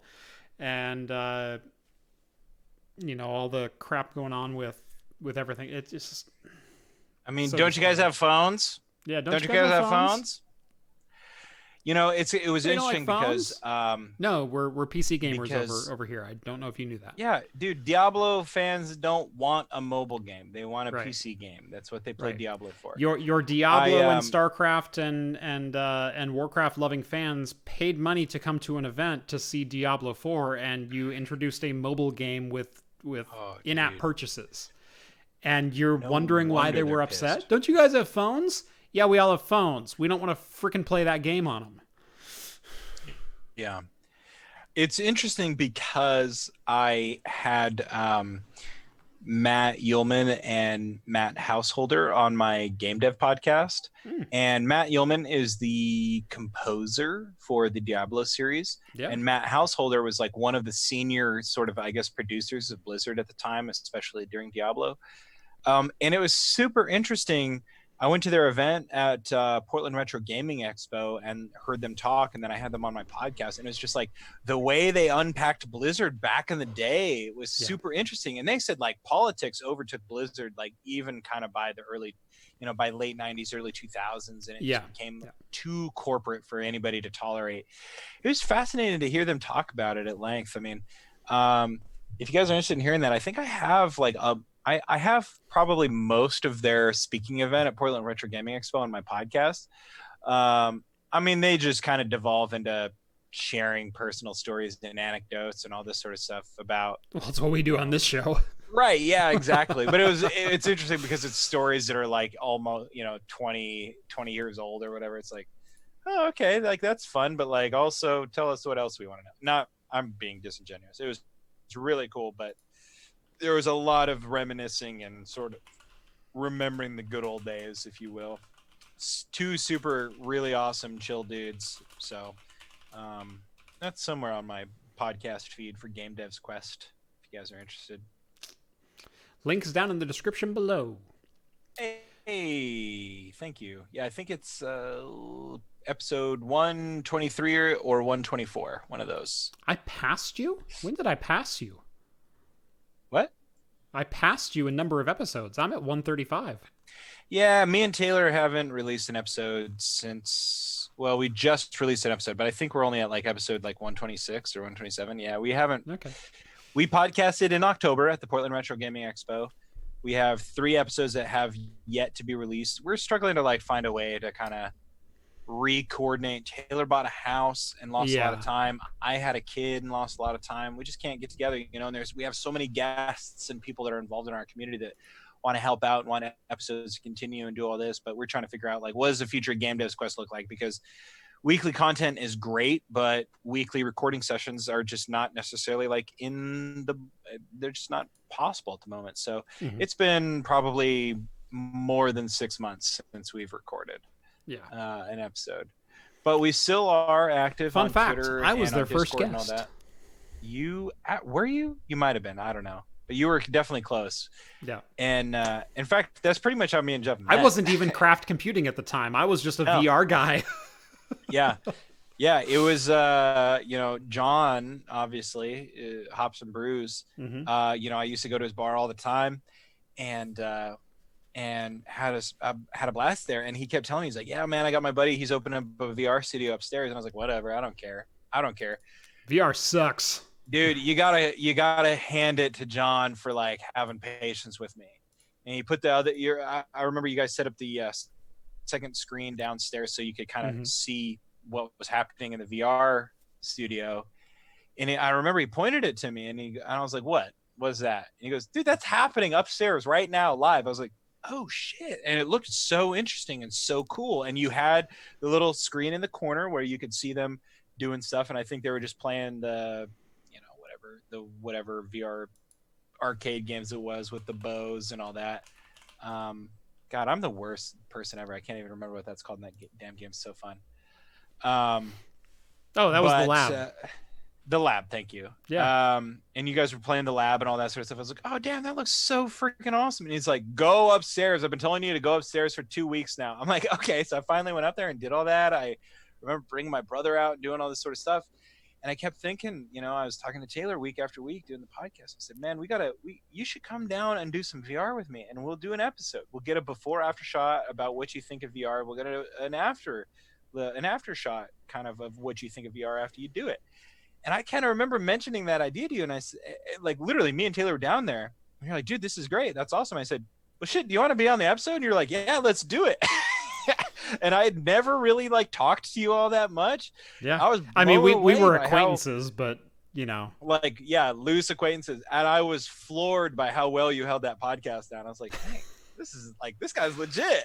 Yeah. That was April of 2017 that I was on your podcast, I want to say. Yeah. I had at the time registered the domain for Craft Computing and reserved the YouTube channel. I did that back in March.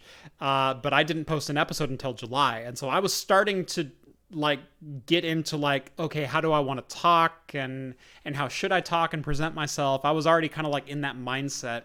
when you came in and did the interview. I built the VR studio as a bankroll for building YouTube because I wanted to build a YouTube channel. Yeah. Yeah. When did we say that was? I think it was April 2017 is when I was on your show. I did this wrong. April or May. Whatever, you're probably right. I don't know why I'm trying to look. Yeah. Anyway, we do have some time left. I think I want to crack open another beverage. Oh my god, dude, you had to have been the first guest. Episode 16. That's right. Oh my god. Yeah. Yeah, July 5th, 2017 is when I aired it. So we must have recorded that. That was 5 days. We must have recorded it like that was 5 days before my first video went live. Well, I remember after I did that, you said, "Hey man, you got to come back and like check out the thing I'm doing." And I didn't fully understand what you were doing, and we went up. I came back and we like drank some beers and did the first episode of Talking Heads. Yep. And I don't think I fully understood what was going on, but like I was totally down for it and into it. And yeah, dude. And I said I was your first guest. Why don't you be my first guest? And yeah, the rest is kind of history. Yeah. Dude, yeah, that was a lot of fun. I loved having you on for that. That's one of my favorite episodes of Game Devs Quest. Yeah. Yeah. I guess we released the first one July 3rd, and then we released the next one July 5th. So 2 days later. You were on 2 episodes. Okay. Yeah. Because it was so long. Yes, it was a long episode. Yeah, can you guys tell we're into talking for a long time? Yeah. Dude, that's crazy history. Anyway, I think I'm going to grab another beverage. Darkstorm's drinking a Rogue Chocolate Stout Nitro.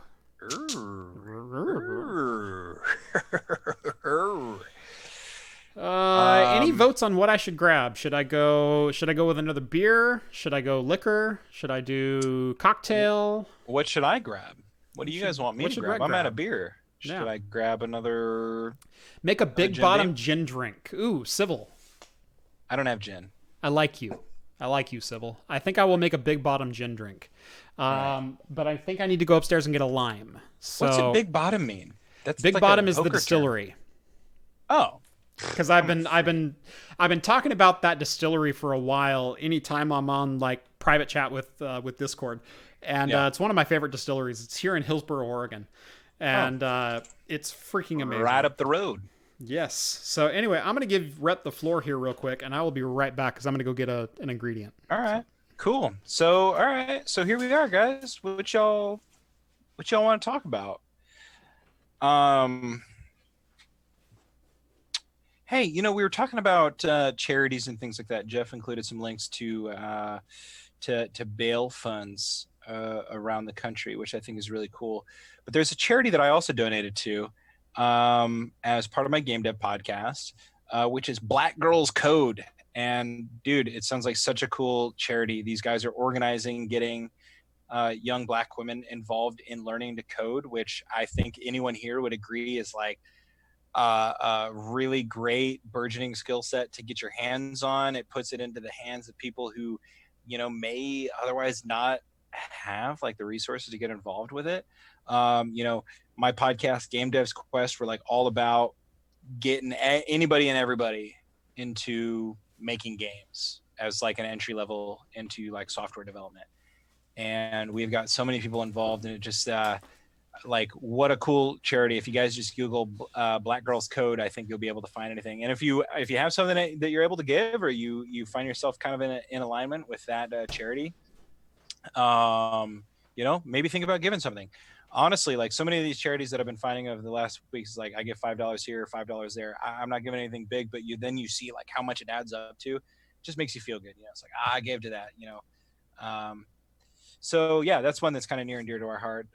Hey, and also if you guys haven't done it, like, I mean, look, I hate plugging my other stuff on Jeff's stuff, but I do Game Devs Quest, and the podcast is sort of slowing down and struggling a little bit, but go check out the episode where we got Jeff on. And that was almost 3 years ago now. I knew Jeff not at all before we had him on our podcast, and that's episode 16. I was just looking at the link. Where'd that go? Episode 16. In fact, I don't know. Maybe I can give Jeff the link later. I think he did it. But anyway, if you just go to airpodcast.com/ never mind, I'm not doing that. But anyway, the episode is called Live! From Capital Taproom Bar -VR Studio! And that's when we had Jeff come and talk to us about VR. We got to play some VR games with him and do all that sort of stuff. And that's kind of like where I got to get involved with craft computing. So I'm super proud of that moment. Game Devs Quest was one of those things that like I knew nothing about when I started. And now I'm super proud of everything that we've worked towards and accomplished. So yeah, check out that charity. Check out that episode of Game Devs Quest. Heck, also check out the one where we interviewed Matt Uelman. I'm super proud that we got the freaking music composer of Diablo on there. Like, how freaking cool is that, man? And I totally stalked him. I guessed on his email address and all this sort of stuff and sent out a bunch of random emails. And he was like, yo, man, yeah, I'm going to be there. Like, just hit me up after my event. Did it. He was super chill and awesome. He's a super nice guy, super active on Twitter. Also, he makes the music now for Torchlight. If you guys play Torchlight, he's involved with the company that develops that. He's working on their next title too. Super chill dude, super awesome, super talented music composer, man. If you'd never played Diablo and thought like, ooh, that music suits the mood, then you weren't playing Diablo. So, all right. I'm going to make a gin old-fashioned. Oh, that sounds dirty. Right? So to do that, I'm actually going to take it's closer to a third, but about a half of a lime. I'm going to squeeze it into a shaker here. Jeff, I'm going to go grab some too, right? Yeah, go for it. So I'm going to take a half of a lime and just juice that into a shaker. It was a very good lime. Wow. There we go. Now this right here is Big Bottom Barrel Finished Gin, and it is one of my favorite discoveries I've made in the last couple of years. It's a Northwest gin made here in Hillsboro, Oregon, but it has the spruce and the juniper berry kind of esters and aromas that you really expect from a good gin. But the barrel finishing, it's aged in American oak, and it almost tastes like a rye whiskey. And in fact, that's kind of how I'm going to use it here. So I'm going to drop 2 ounces. Oh no, I don't have enough. Oh, I barely have enough. It's 2 ounces right there. Whew. That was close. I'm finishing the bottle. So apparently I need to add Big Bottom Barrel Finished Gin to my shopping list. We're going to do 2 ounces of that gin into our shaker. We're going to do about a half an ounce of just a simple syrup. 1-to-1 sugar and water. And I'm going to do 3 or 4 dashes of a cardamom bitters. This is from the Bitter Housewife. This is organic sugar, grains of paradise, cinnamon, cardamom, and walnut. There we go. And I know traditionally old fashions aren't shaken, but I added lime, so we're going to shake it.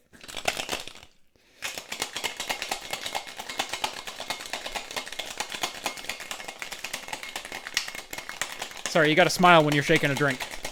Yeah, you do. There we go. That's how you get the tips, baby. That's right. God, can you guys see how greasy my hair is? Good Lord.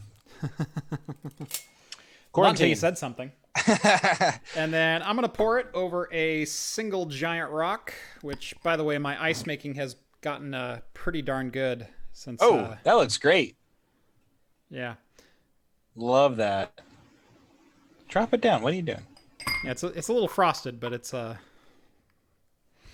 So we're going to strain that into our rocks glass over a single rock with a little lime wheel right there. That looks delicious. Right? And you're using Big Bottom Gin. Big Bottom Barrel Finished Gin. They make a number of different spirits, and honestly, anything that I've got from them, I have never been disappointed. Excellent. I have a whiskey on the shelf right now. That's their Barlow Trail Whiskey 94. It is a whiskey that's been aged in port barrels, and that is freaking delicious as well. Nice. They have a their Delta Rye, which is a 130 proof rye. and oh my God, it's good. Nice. That sounds delicious. But anyway, Hey. this is my gin old fashioned. Oh, cheers, buddy. Cheers to you. Cheers. So anyway, I miss you. this is I miss you too, buddy. This is my gin old fashioned. It is made as much like an old fashioned as I can with just a little bit of fruit in it. And It looks is delicious. delicious. It This is looks one of my delicious. favorite drinks. I know all of Sybil, you get to good call. watch Jeff make cocktails, but you made it when he makes you a cocktail. Look at this dang bug flying around my face. You know you've made it when he makes you a cocktail. Yeah. Anyway, I'm drinking Jim Beam neat. So it's warm, room temperature, just like how cowboys drink it. What do you take? Finger or whiskey? I don't think we do that here. I think the total of his booze collection is worth more than I make in a year. LMAO. Dude, you're not right. I think that every time. Let me add it Jeff's up like- really quick. Jeff's like, I got this, this, and this. I'm like, Jesus. Dude, I sprung for a bottle of Jim Beam. A fifth of Jim Beam. Say I do still have my bottle of Jameson 18 on the shelf. I have a Bullet 95 rye 12 year. I've got a Oof. Michter straight rye. I love Bullet Rye. It's so good. Yeah. Well, this is the Bullet Rye 12. I also have a handle of Bullet Rye Sounded under the like- sink. I Yeah. said I like Bullet Rye, bro. Obviously, I like the Bullet Rye 12. Yeah, right? That Don't goes spill this without one, saying. Kraft. Skull. Watch yourself. Jeff only You spills may be a mod, drinks. but I'm an admin. Got him. Yeah. Anyways. So good. That is so good. Yeah, I know, dude. Nuke's got a great idea. When you're done social distancing, pretend to still be social distancing and pass drinks back and forth off screen. I was totally thinking, I meant to bring it up with you. I was like, dude, we should have it set up because I do that every time. I'm like, yo, pour me some of that, you know? And then you could pretend to pour it and hand it to me, and I could be like, oh, thanks, bro.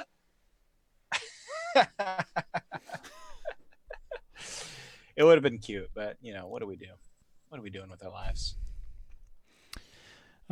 Kildy says, my fifth of Maker's Mark was $25 here in PDX. That's pretty solid for Maker's Mark. Nice. Yeah, dude, that's a great price for Makers. Yep. I think I got it the other day, like not the other day. Last time I bought it, it was probably like 2 years ago. Actually, I think I got it for like $22.50 or something like that on sale. But Makers is one of those ones that's kind of confusing because I swear I go some places and it's more expensive, Mm-hmm. and then in Oregon it's a little bit cheaper, or not cheaper by any means, but kind of like on par with the rest of those sort of like economy value whiskeys. Yeah. Dude, Makers was one I remember when I was coming of age. I'd drink it and I'd be like, oh my God, I will never be able to drink that neat. And I had some the other day and I was like, this is so smooth. Right. It's amazing how your palate evolves. It's truly, yeah. You know, it's all that 7 Crown I drink neat. It just burns you all the way down. I still occasionally will drink some Seagram's just straight. You know, 7 Crown, I talk about this every episode. Jesus, we talked about this last time I was on, but it's my go-to house whiskey. Yep. It's so cheap. You know, you can buy a freaking handle of that for like $20. You can buy a fifth of it sometimes for like 10. It's good. I don't know what it is. Like, you know, I think it was my dad's whiskey, so I kind of like inherited it or whatever, but like I drink it neat all the time. I got a handle of it out in the kitchen. It's my go-to. I mean, it goes with anything. It's like, all right, you want a cheap cocktail? You want to just like dump it into a glass of Coke or Dr. Pepper, ginger ale. You know, I mean, there's a reason Seagram's also makes ginger ale because it goes with Seagram's 7 Crown, baby. Yep. Plus, you can't have you have one of my tried favorite the cocktails, new, 7 and 7, without 7 Crown. 7 and 7. Yeah. Awesome. Have you tried the new Canada Dry Bold ginger ale? Yeah, dude. It's like a ginger beer. Oh God, It's it's delicious. super spicy. Yes, yeah.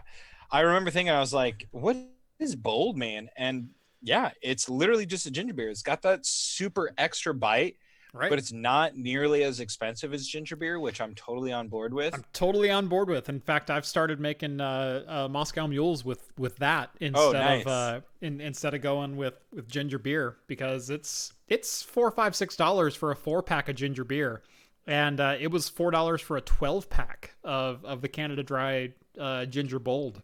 Yeah. And honestly, the taste difference was not that great in a cocktail. Yeah, it's really good. I haven't used it in a cocktail yet, but I just love ginger. Dude, I don't like. I went to this izakaya once, which is like a Japanese bar, kind of like in a Western style. Mm-hmm. Western meaning like American style. And they were doing like their kind of version of like American cocktails, and they had a whiskey and ginger, but it wasn't ginger beer, it wasn't ginger ale, it was freaking ginger concentrate, dude. It was ginger concentrate. It was one of my favorite freaking cocktails, but I can't get it anywhere other than like Japanese places that serve that. It's so infuriating to me. I don't even know like how I would get ginger concentrate or anything like that for my own, home bar. But dang, it was so good, man. Oh, so good. And again, it's like every time I go to a place and I order a whiskey ginger, I hope that they're going to bring it to me like the izakayas do, but they never do. It's just like, and even then it's not even like ginger beer. It's usually just like ginger ale, Mm-hmm. When we went to that EK party in Las Vegas, they got that ginger beer and they had the freaking, God, was it Jameson? It must've been Jameson. Jameson. Yeah. And nobody was drinking either one. I was like, whiskey gingers all night, baby. Here we go. I'm going to do that. Right. Because that's just, and you got the whiskey and ginger from me, because that's my go-to when I go to those parties. Yeah, man. Is either scotch and ginger or whiskey and ginger. I kind of remember we were fighting over it a little bit, and you're like, I'm moving on to other stuff. You can have the rest of the ginger beer. Yeah. Damn right I can. Damn right I can. Yeah, I moved on to vodka cranberries that night. Vodka cranberries are always an interesting one, because it's kind of like, the cheap standby at any bar in any place in the world. Yeah. Well, they had Grey Goose, so I was like, okay, I'll do vodka cranberry tonight. Yeah, man. Yeah, vodka is an interesting one. I've been doing a lot more reading on vodka, and I must have had for the first time in my life a couple weeks ago, my first potato vodka. I didn't really know that was a rarity anymore. Traditionally, vodka was made with potatoes, but anymore it's a grain spirit. Yeah, it's pure grain spirit. And I went for that potato vodka. Yep. Dude, it has its own character that's different from just straight up vodka. I was blown away. It's a lot thicker. Yeah. Yeah, it's got like a fuller body to it. It's got kind of a more bold flavor in all portions of the mouth. I mean, you're drinking vodka through and through. Mm-hmm. But, that's kind of the thing. I know when I'm drinking vodka, oh, you're drinking the potato spirits, blah, blah, blah. No, you're drinking just straight up grain spirits. I think there's a rule for vodka that, I don't know how, God, I just read this just the other day and I forgot it. But, the way they make vodka is that they remove all flavor from it, Vodka is supposed to be a neutral spirit. Yeah. It's supposed to be tasteless, colorless, odorless by definition. Yeah. So a truly good vodka is one that is not offensive. Yeah. That's what makes a good vodka, which is so why popular. You can get a really good vodka for like $7 or $10. Yeah. Yeah. I mean, honestly, because as long as it's not offensive, it's pretty good. Honestly, you can spring for the high end vodkas, and I think you'll notice a difference. I definitely notice a difference with something like. But the difference is so much further down the ladder, than it is for a lot lot of other spirits, because we talk about good gins and good whiskeys and good rums, and good tequila, and tequila, and you look at there's like a lot of nuance there, right? Well, there's a lot of nuance in just about every spirit except for vodka.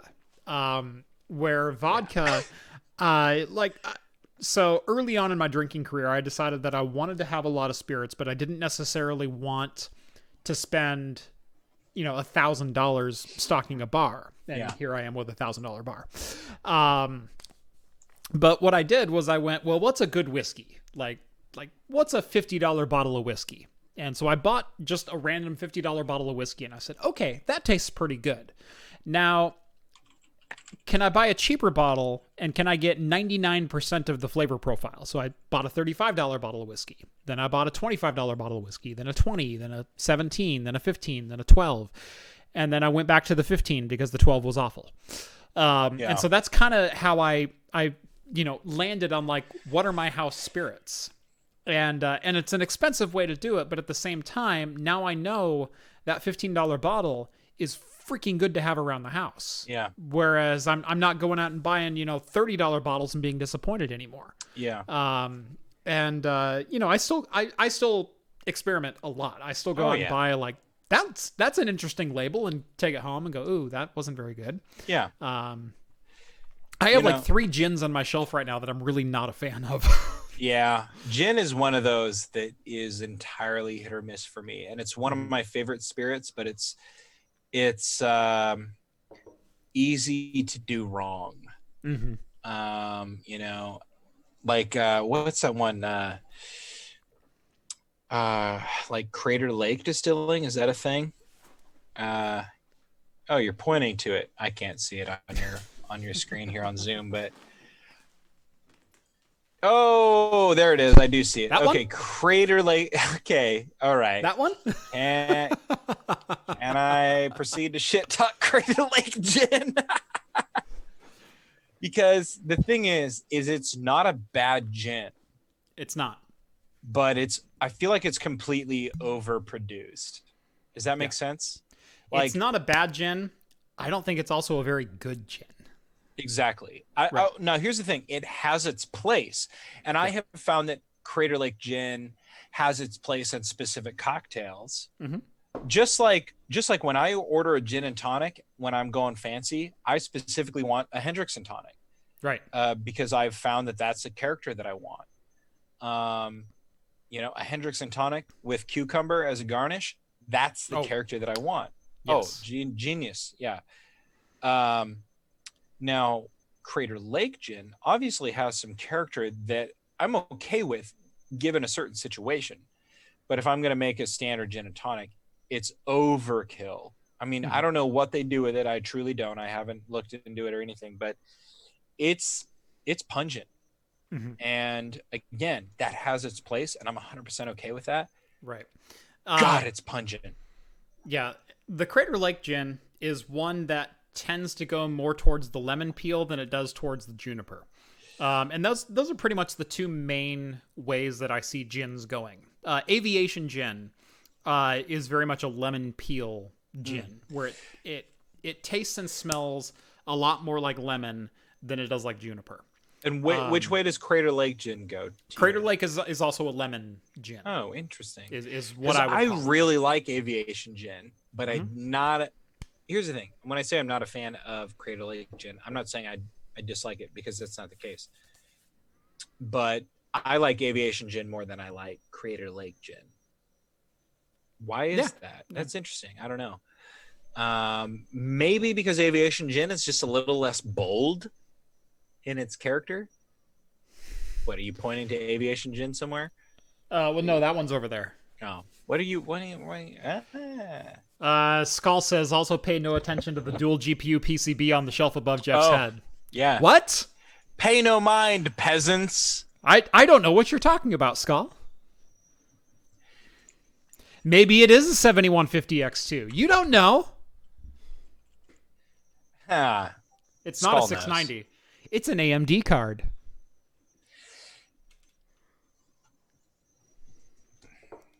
You know, what's interesting, because I kind of feel like, not to keep bringing around to booze, but whatever, we're kind of this deep into this. We're on booze. I don't think there's bringing it back out of booze. like the gin and tonic is kind of like my classic staple cocktail, right? Mhm. I think a lot of people feel that way. Yeah. And what's interesting is when you look at the history of tonic, have you ever looked at this, man? Like what tonic used to be, and with the British sort of occupation of India and all this sort of stuff. And it was this like super disgusting, bitter, like medicinal tincture. And in order to make it palatable, they like put a shit ton of sugar into it. Because I was like, why does my tonic have 32 grams of sugar in it when I'm trying to make a gin and tonic? You know, why does it need that much? Apparently, that's a holdover from the old days, which is just mind blowing. And apparently, there are some tonics that you can buy that are in the old fashion. You can sort of buy them as a replacement for the way that they were in the 18th and 19th century, which I'd be willing to try. I haven't looked into that too closely, but like, wouldn't that be fun to kind of see what it tasted like back in the day? Because also that's part of the reason they added, gin to it, was to make it more, they add sugar to it, but then they add gin to it to make it more palatable as well. Right. Yeah, no, I'm always curious about, and I tend to be more of a Prohibition era cocktail, 20s through 50s kind of thing, than I am like a modern cocktail fan. Although there is definitely a spot for modern cocktails in my heart. For sure. Don't get me wrong, but to me, when you started doing the whiskey cocktail in the 1860s, and that became, the improved whiskey cocktail, and then finally the old fashioned, and then finally the Mad Men old fashioned, of the 1940s and 50s and 60s. I love that evolution. And my old fashioned is placed squarely in the 20s. That's the old fashioned that I like. It's when they started calling it the old fashioned. Yeah. It was hold the fruit, hold the seltzer. I want whiskey, bitters, and sugar. Yeah. And then a fruit garnish of some kind. And it's a garnish, not a muddle, not a mix, not a spritz, not a slurry. It's By the way, garnish. Jeff has the correct interpretation of the old fashioned. I've never drank an old fashioned and enjoyed it without Jeff being like, giving it the old seal of approval. Right. I mean, every other old fashioned I've had, it's just like whiskey and syrup. Right. Whiskey and syrup, or maybe like seltzer and whiskey if you go to certain bars. Because, dear God, I've had some bad old fashions. Yeah. Well, it's not a thing that you can go to a traditional tavern and order, really. Right. It's one of the things, like, it changed my perception of my grandfather in a way when he was like, yeah, my go-to drink's an old fashioned. And I remember, my uncle trying to make him one, and he's like, you're doing it wrong. And I was just like, oh, dang, that's like, he knows what he actually likes. He's not just saying it, I don't know. Yeah. I don't know why that sticks with me, but that was my grandfather's 85th birthday. He's just like, no, that's not an old fashioned. That's terrible. Dang. Would you stop? But it's interesting how that works. I wonder, what is the first cocktail ever? Obviously the Romans drank wine. Obviously beer brewing is something that's 10,000 years old. Well, the whiskey cocktail is often seen as being one of the original cocktails, the original mix of spirits. What specifically was it? What were they mixing? How to Drink. Greg over at How to Drink did an amazing tour through history of the old fashioned. You would know this. I would. You would. I would. Where it was more akin to like an absinthe cocktail. Like the absinthe cocktail we know today, which you probably don't know what the absinthe cocktail is today, but it was 1860s old fashioned. Was it only okay?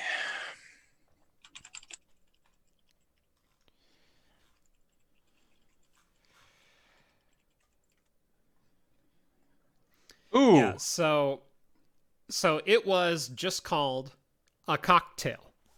I would like a cocktail. Interesting. So that's where the name cocktail comes from. And cocktail, like, you think they're saying like, yo, I want a cocktail cocktail and they're like legitimately thinking of like a Rooster's Tail? Kinda, but no. So I Googled. Go ahead. You tell your story first. I'll catch up with you. So the original old fashioned, so the original whiskey cocktail, yes, was a raw sugar cube, a splash of water, 3 dashes of Abbott's bitters or a bitters of some kind, which was usually like cinnamon and licorice and a couple other like really, really intense flavors. Licorice is intense. Right. 3 ounces of a rye whiskey and an orange twist. That's an old fashioned. Okay. Or a whiskey cocktail or just a cocktail. And notice there's no ice in that. It was served warm because the ice trade hadn't started yet. This is 1860. And so it was served at room temperature and it was mixed at room temperature. And the reason you used a raw sugar cube was because raw sugar will dissolve in water. So you use the splash of water and the bitters to dissolve the sugar into the whiskey. So whenever someone says, whoa, it's an old fashioned, you need to use a sugar cube. Not if you're using ice, because sugar won't dissolve in cold water or cold whiskey. And so simple syrup is actually far more accurate of a drink in that case. Right. But anyway, it was actually, it was vastly different of a cocktail than what we know today. I know it sounds kind of familiar, but the bitters were very different. The sugar cube with a splash of water and whiskey was very different. It was served warm instead of cold. Pretty much all of our cocktails anymore are served cold. For whatever reason. Yeah. So this is interesting. I simply Googled earliest cocktail in history. Mm-hmm. Google returned the Sazerac. Now before you interject, it says, according to legend, the world's first cocktail was invented by apothecary owner Antoine Peychaud. I don't know if I'm saying that right. In New Orleans, he decided to name the cocktail after the drink's main ingredient, Sazerac French brandy. Right. I picked it up. The ingredients are very thorough. Mm-hmm. 1 to 2 sugar cubes, 2 dashes orange bitters, 2 dashes aromatic bitters, 59 milliliters of whiskey, 1 to 2 ice cubes, 7 milliliters absinthe, lemon zest to garnish, 2 rocks glasses. Apparently, does it say? I don't know. Anyway, I'm not going to read on. But so the Sazerac is considered by mykitchen.co.za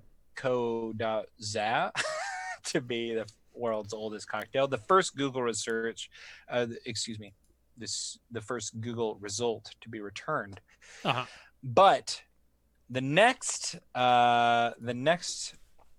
entry is for the old fashioned, and I found a link.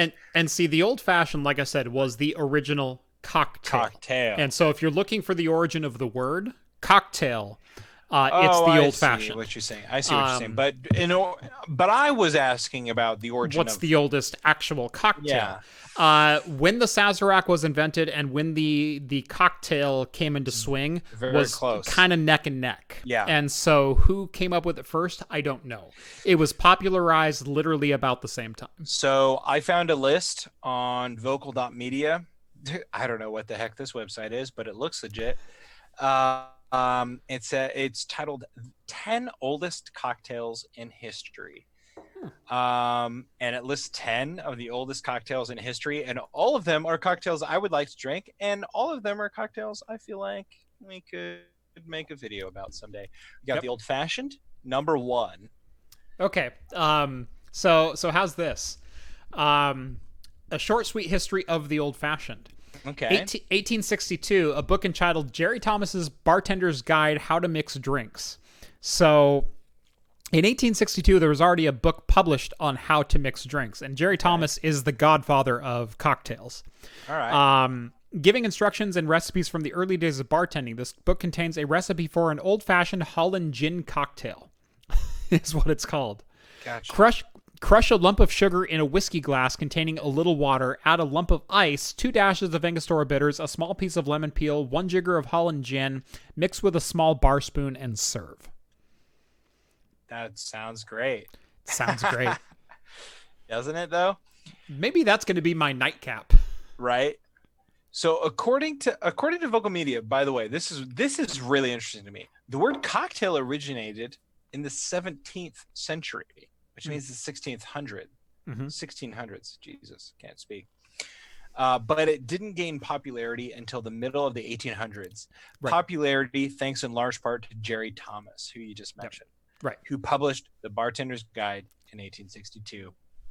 Hang on one second. But yeah, Hey, I got something to take care of. You good to hold it down for a second? yeah. All right, Not a problem. BRB. Anyway, All right. Jerry Thomas. Woo! Yes. Yeah, for those who don't know, Jerry Thomas is kind of the godfather of even the modern cocktail, but really the cocktail revolution, and why it became popular was, like I said, the 1860s. Ice wasn't a common commodity yet. The ice trade hadn't been invented. But if you're looking for a good modern book on cocktails, I'm going to grab this book out of my bar real quick. Give me 10 seconds.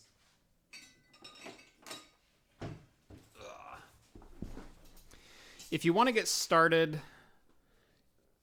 on home bartendering, this is the book that I recommend, and I'll put an Amazon link down in the description. This is the 12 Bottle Bar. And it's a book that I absolutely love.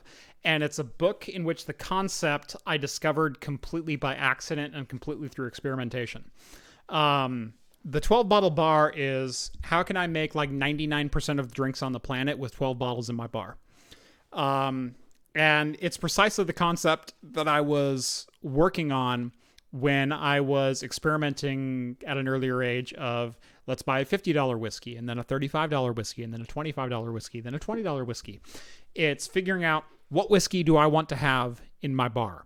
And then what gin do I want to have in my bar? And then what rum, what white rum, what dark rum, what this, what that, what vermouth, what, you go down the list.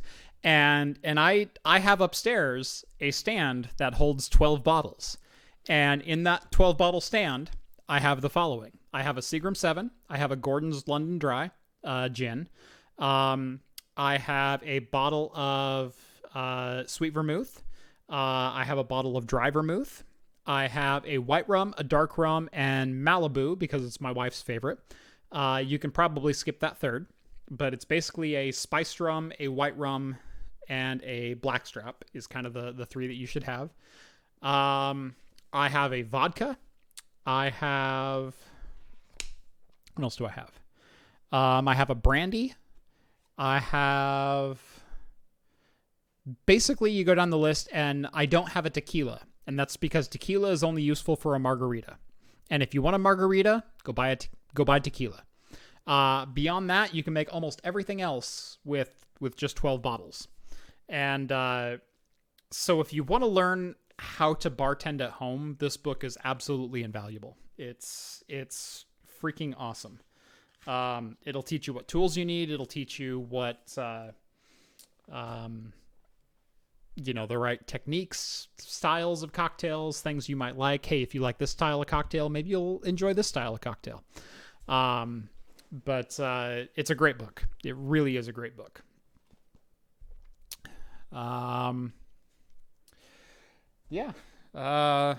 Tasting notes on this, because I did come up with this drink on my own. I'm going to take credit for this drink. I don't know if this drink has been done before, but this is the way I make a gin old-fashioned. An old-fashioned anymore can mean a lot of different things. We talked about the history of the old-fashioned. There's 20 different versions of a whiskey old-fashioned. But the definition that I like of an old-fashioned is it is one of the purest forms of a single spirit drink, where it's a little bit of sugar, it's the spirit itself, it's some kind of bitters if you need it, and it's maybe a fruit accent. And when I say accent, I mean the fruit is not necessarily added to the drink. In this case, I did do a a squeeze of about a third of a lime into the drink. You could even do like a quart or an eighth wedge of a lime into the drink, and then I garnished it with a lime wedge. But I love this drink, and I make a rum old fashioned. I've made a brandy old fashioned. I've made a Scotch old fashioned, and obviously my whiskey old fashioned. Have I ever been to Huber's in PDX for a Spanish coffee? I have not, but it is on my list of things to do. I don't get up to Portland all that often, especially early morning. Usually I'm there in the afternoons. But no, I am very well aware of Huber's. So.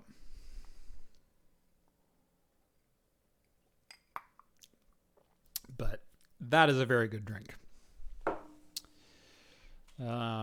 That place gets you happy very fast, but it is so good. Yeah, no, I am well aware of what Huber's is. And yeah, they are very very much in my heart and a place that I would like to visit at some point.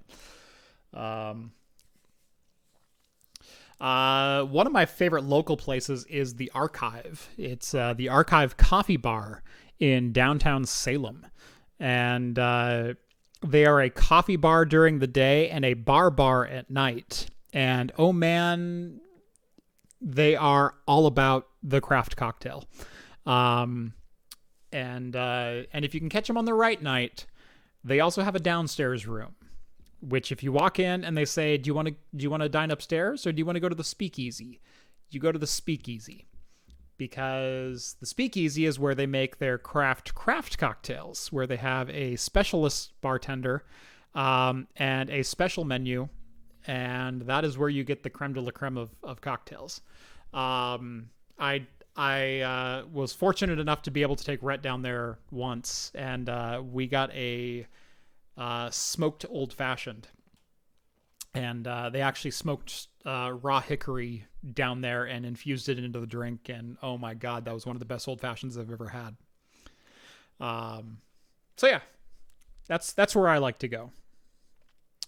Protests got the views down this week. Yeah, we peaked at 90, 92, 93, something like that. Yeah, the views are down a little bit this week. Probably my title didn't help things. Probably the fact that I've mentioned COVID and protests and Black Tuesday probably didn't help things all that much. All right, he's back. Sorry about that. That's Family okay. emergency, you know. Not a problem. Young children and all that. Yep. So, where were we?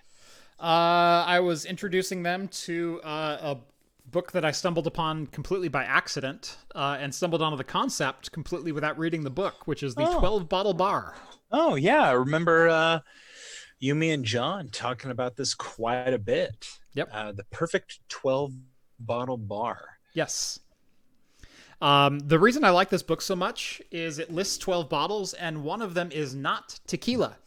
And it specifically excludes tequila from the 12-bottle list because it says tequila is only good for a daiquiri and a margarita. So if you want a daiquiri or a margarita, get a 13th bottle. It's but beyond also that, good. Skip it. It's also good for adding Tabasco. Right. But, which is one of my favorite little drinks. Tabasco and tequila. So good. My mouth is water. What? Have you ever tried it? It's so good.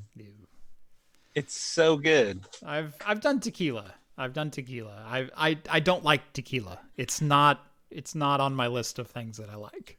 What? You don't like Patron? I don't like Patron. Okay. That's fine. All right. Anyway. Oh, dang it. My video control's on my phone. Got me this time. Let's see. Do we have any closing thoughts? It is 10:20.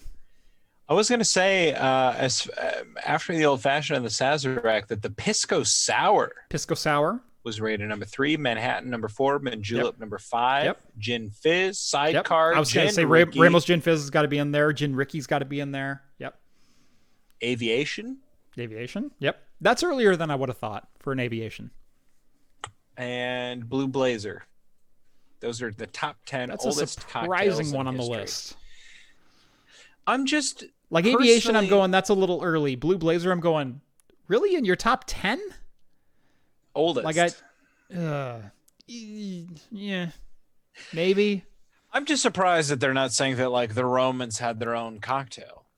Like they drink so much red wine, like they didn't They have drink like a lot red of wine and wine. Coca-Cola. They didn't necessarily drink or distill spirits. Okay, because I guess the definition of cocktail is that it has to have 3 ingredients and one is a spirit, right? Like, Right. That's kind of like the go-to. Right. So what the hell is the ingredients in gin and tonic? You got gin and tonic. Right.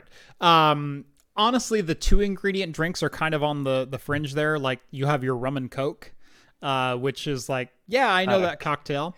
But you've also got a Cuba Libre, which is a rum, Coke, and lime.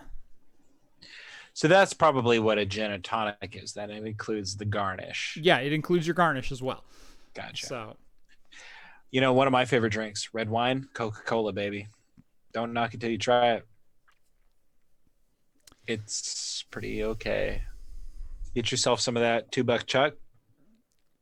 Save some money. Oh, get out of here. You're knocking it. I'm considering knocking it. See, I've done everything with red wine. You buy it, and then you get the cheap red wine, then you mull it with some good Christmas winter spices, nutmeg, and all that sort of stuff. Oh my God, mulled wine is so good. But then in the summer, agree there. Oh God, it's so good. Then in the summer though, you can't mull wine and drink warm wine. That's just barbaric. So you just mix it with a little Coca-Cola. Yep. Civil says whiskey and ginger ale. That's one of my favorites. And that's sure. If I'm going to a party in Vegas, that's usually actually the drink that I get at CES is give me a whiskey and ginger or a Scotch and ginger. Scotch and ginger is freaking good. Yeah. That's my go-to. And don't at me with the don't ruin Scotch like that. You should drink it straight. Drink however you want to drink. And Scotch and ginger is delicious. Nobody's ruining an 18-year-old Scotch that way. Right. Or are we? I may have had a Johnny Walker Blue in an old fashioned, or not an old fashioned, but a Godfather. That's fine, because how old is the Johnny Walker Blue? It can't be that old, right? It's a $300 bottle. Yeah, that doesn't mean anything. Right. You're paying for the name. Right. Let me Google this. I don't believe Blue has an age statement. It's simply a blended whiskey, but the blends go upwards of 24 years. Yeah, so I see Blue Label is not stated. Right. Green Label is 15 years. Platinum Label is 18 years. Yeah. Gold Label could be 18 years. I don't know. Yeah, that's... It says on Wikipedia, take this as you will.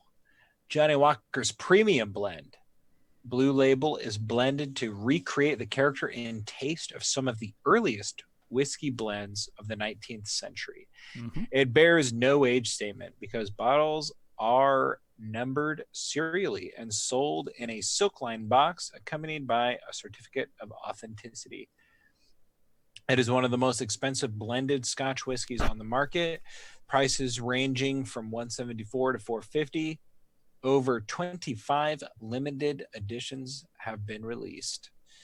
Yeah, I've had some Blue Label and it's delicious, but yeah, I was gonna say, like, it never tasted particularly like aged, you know?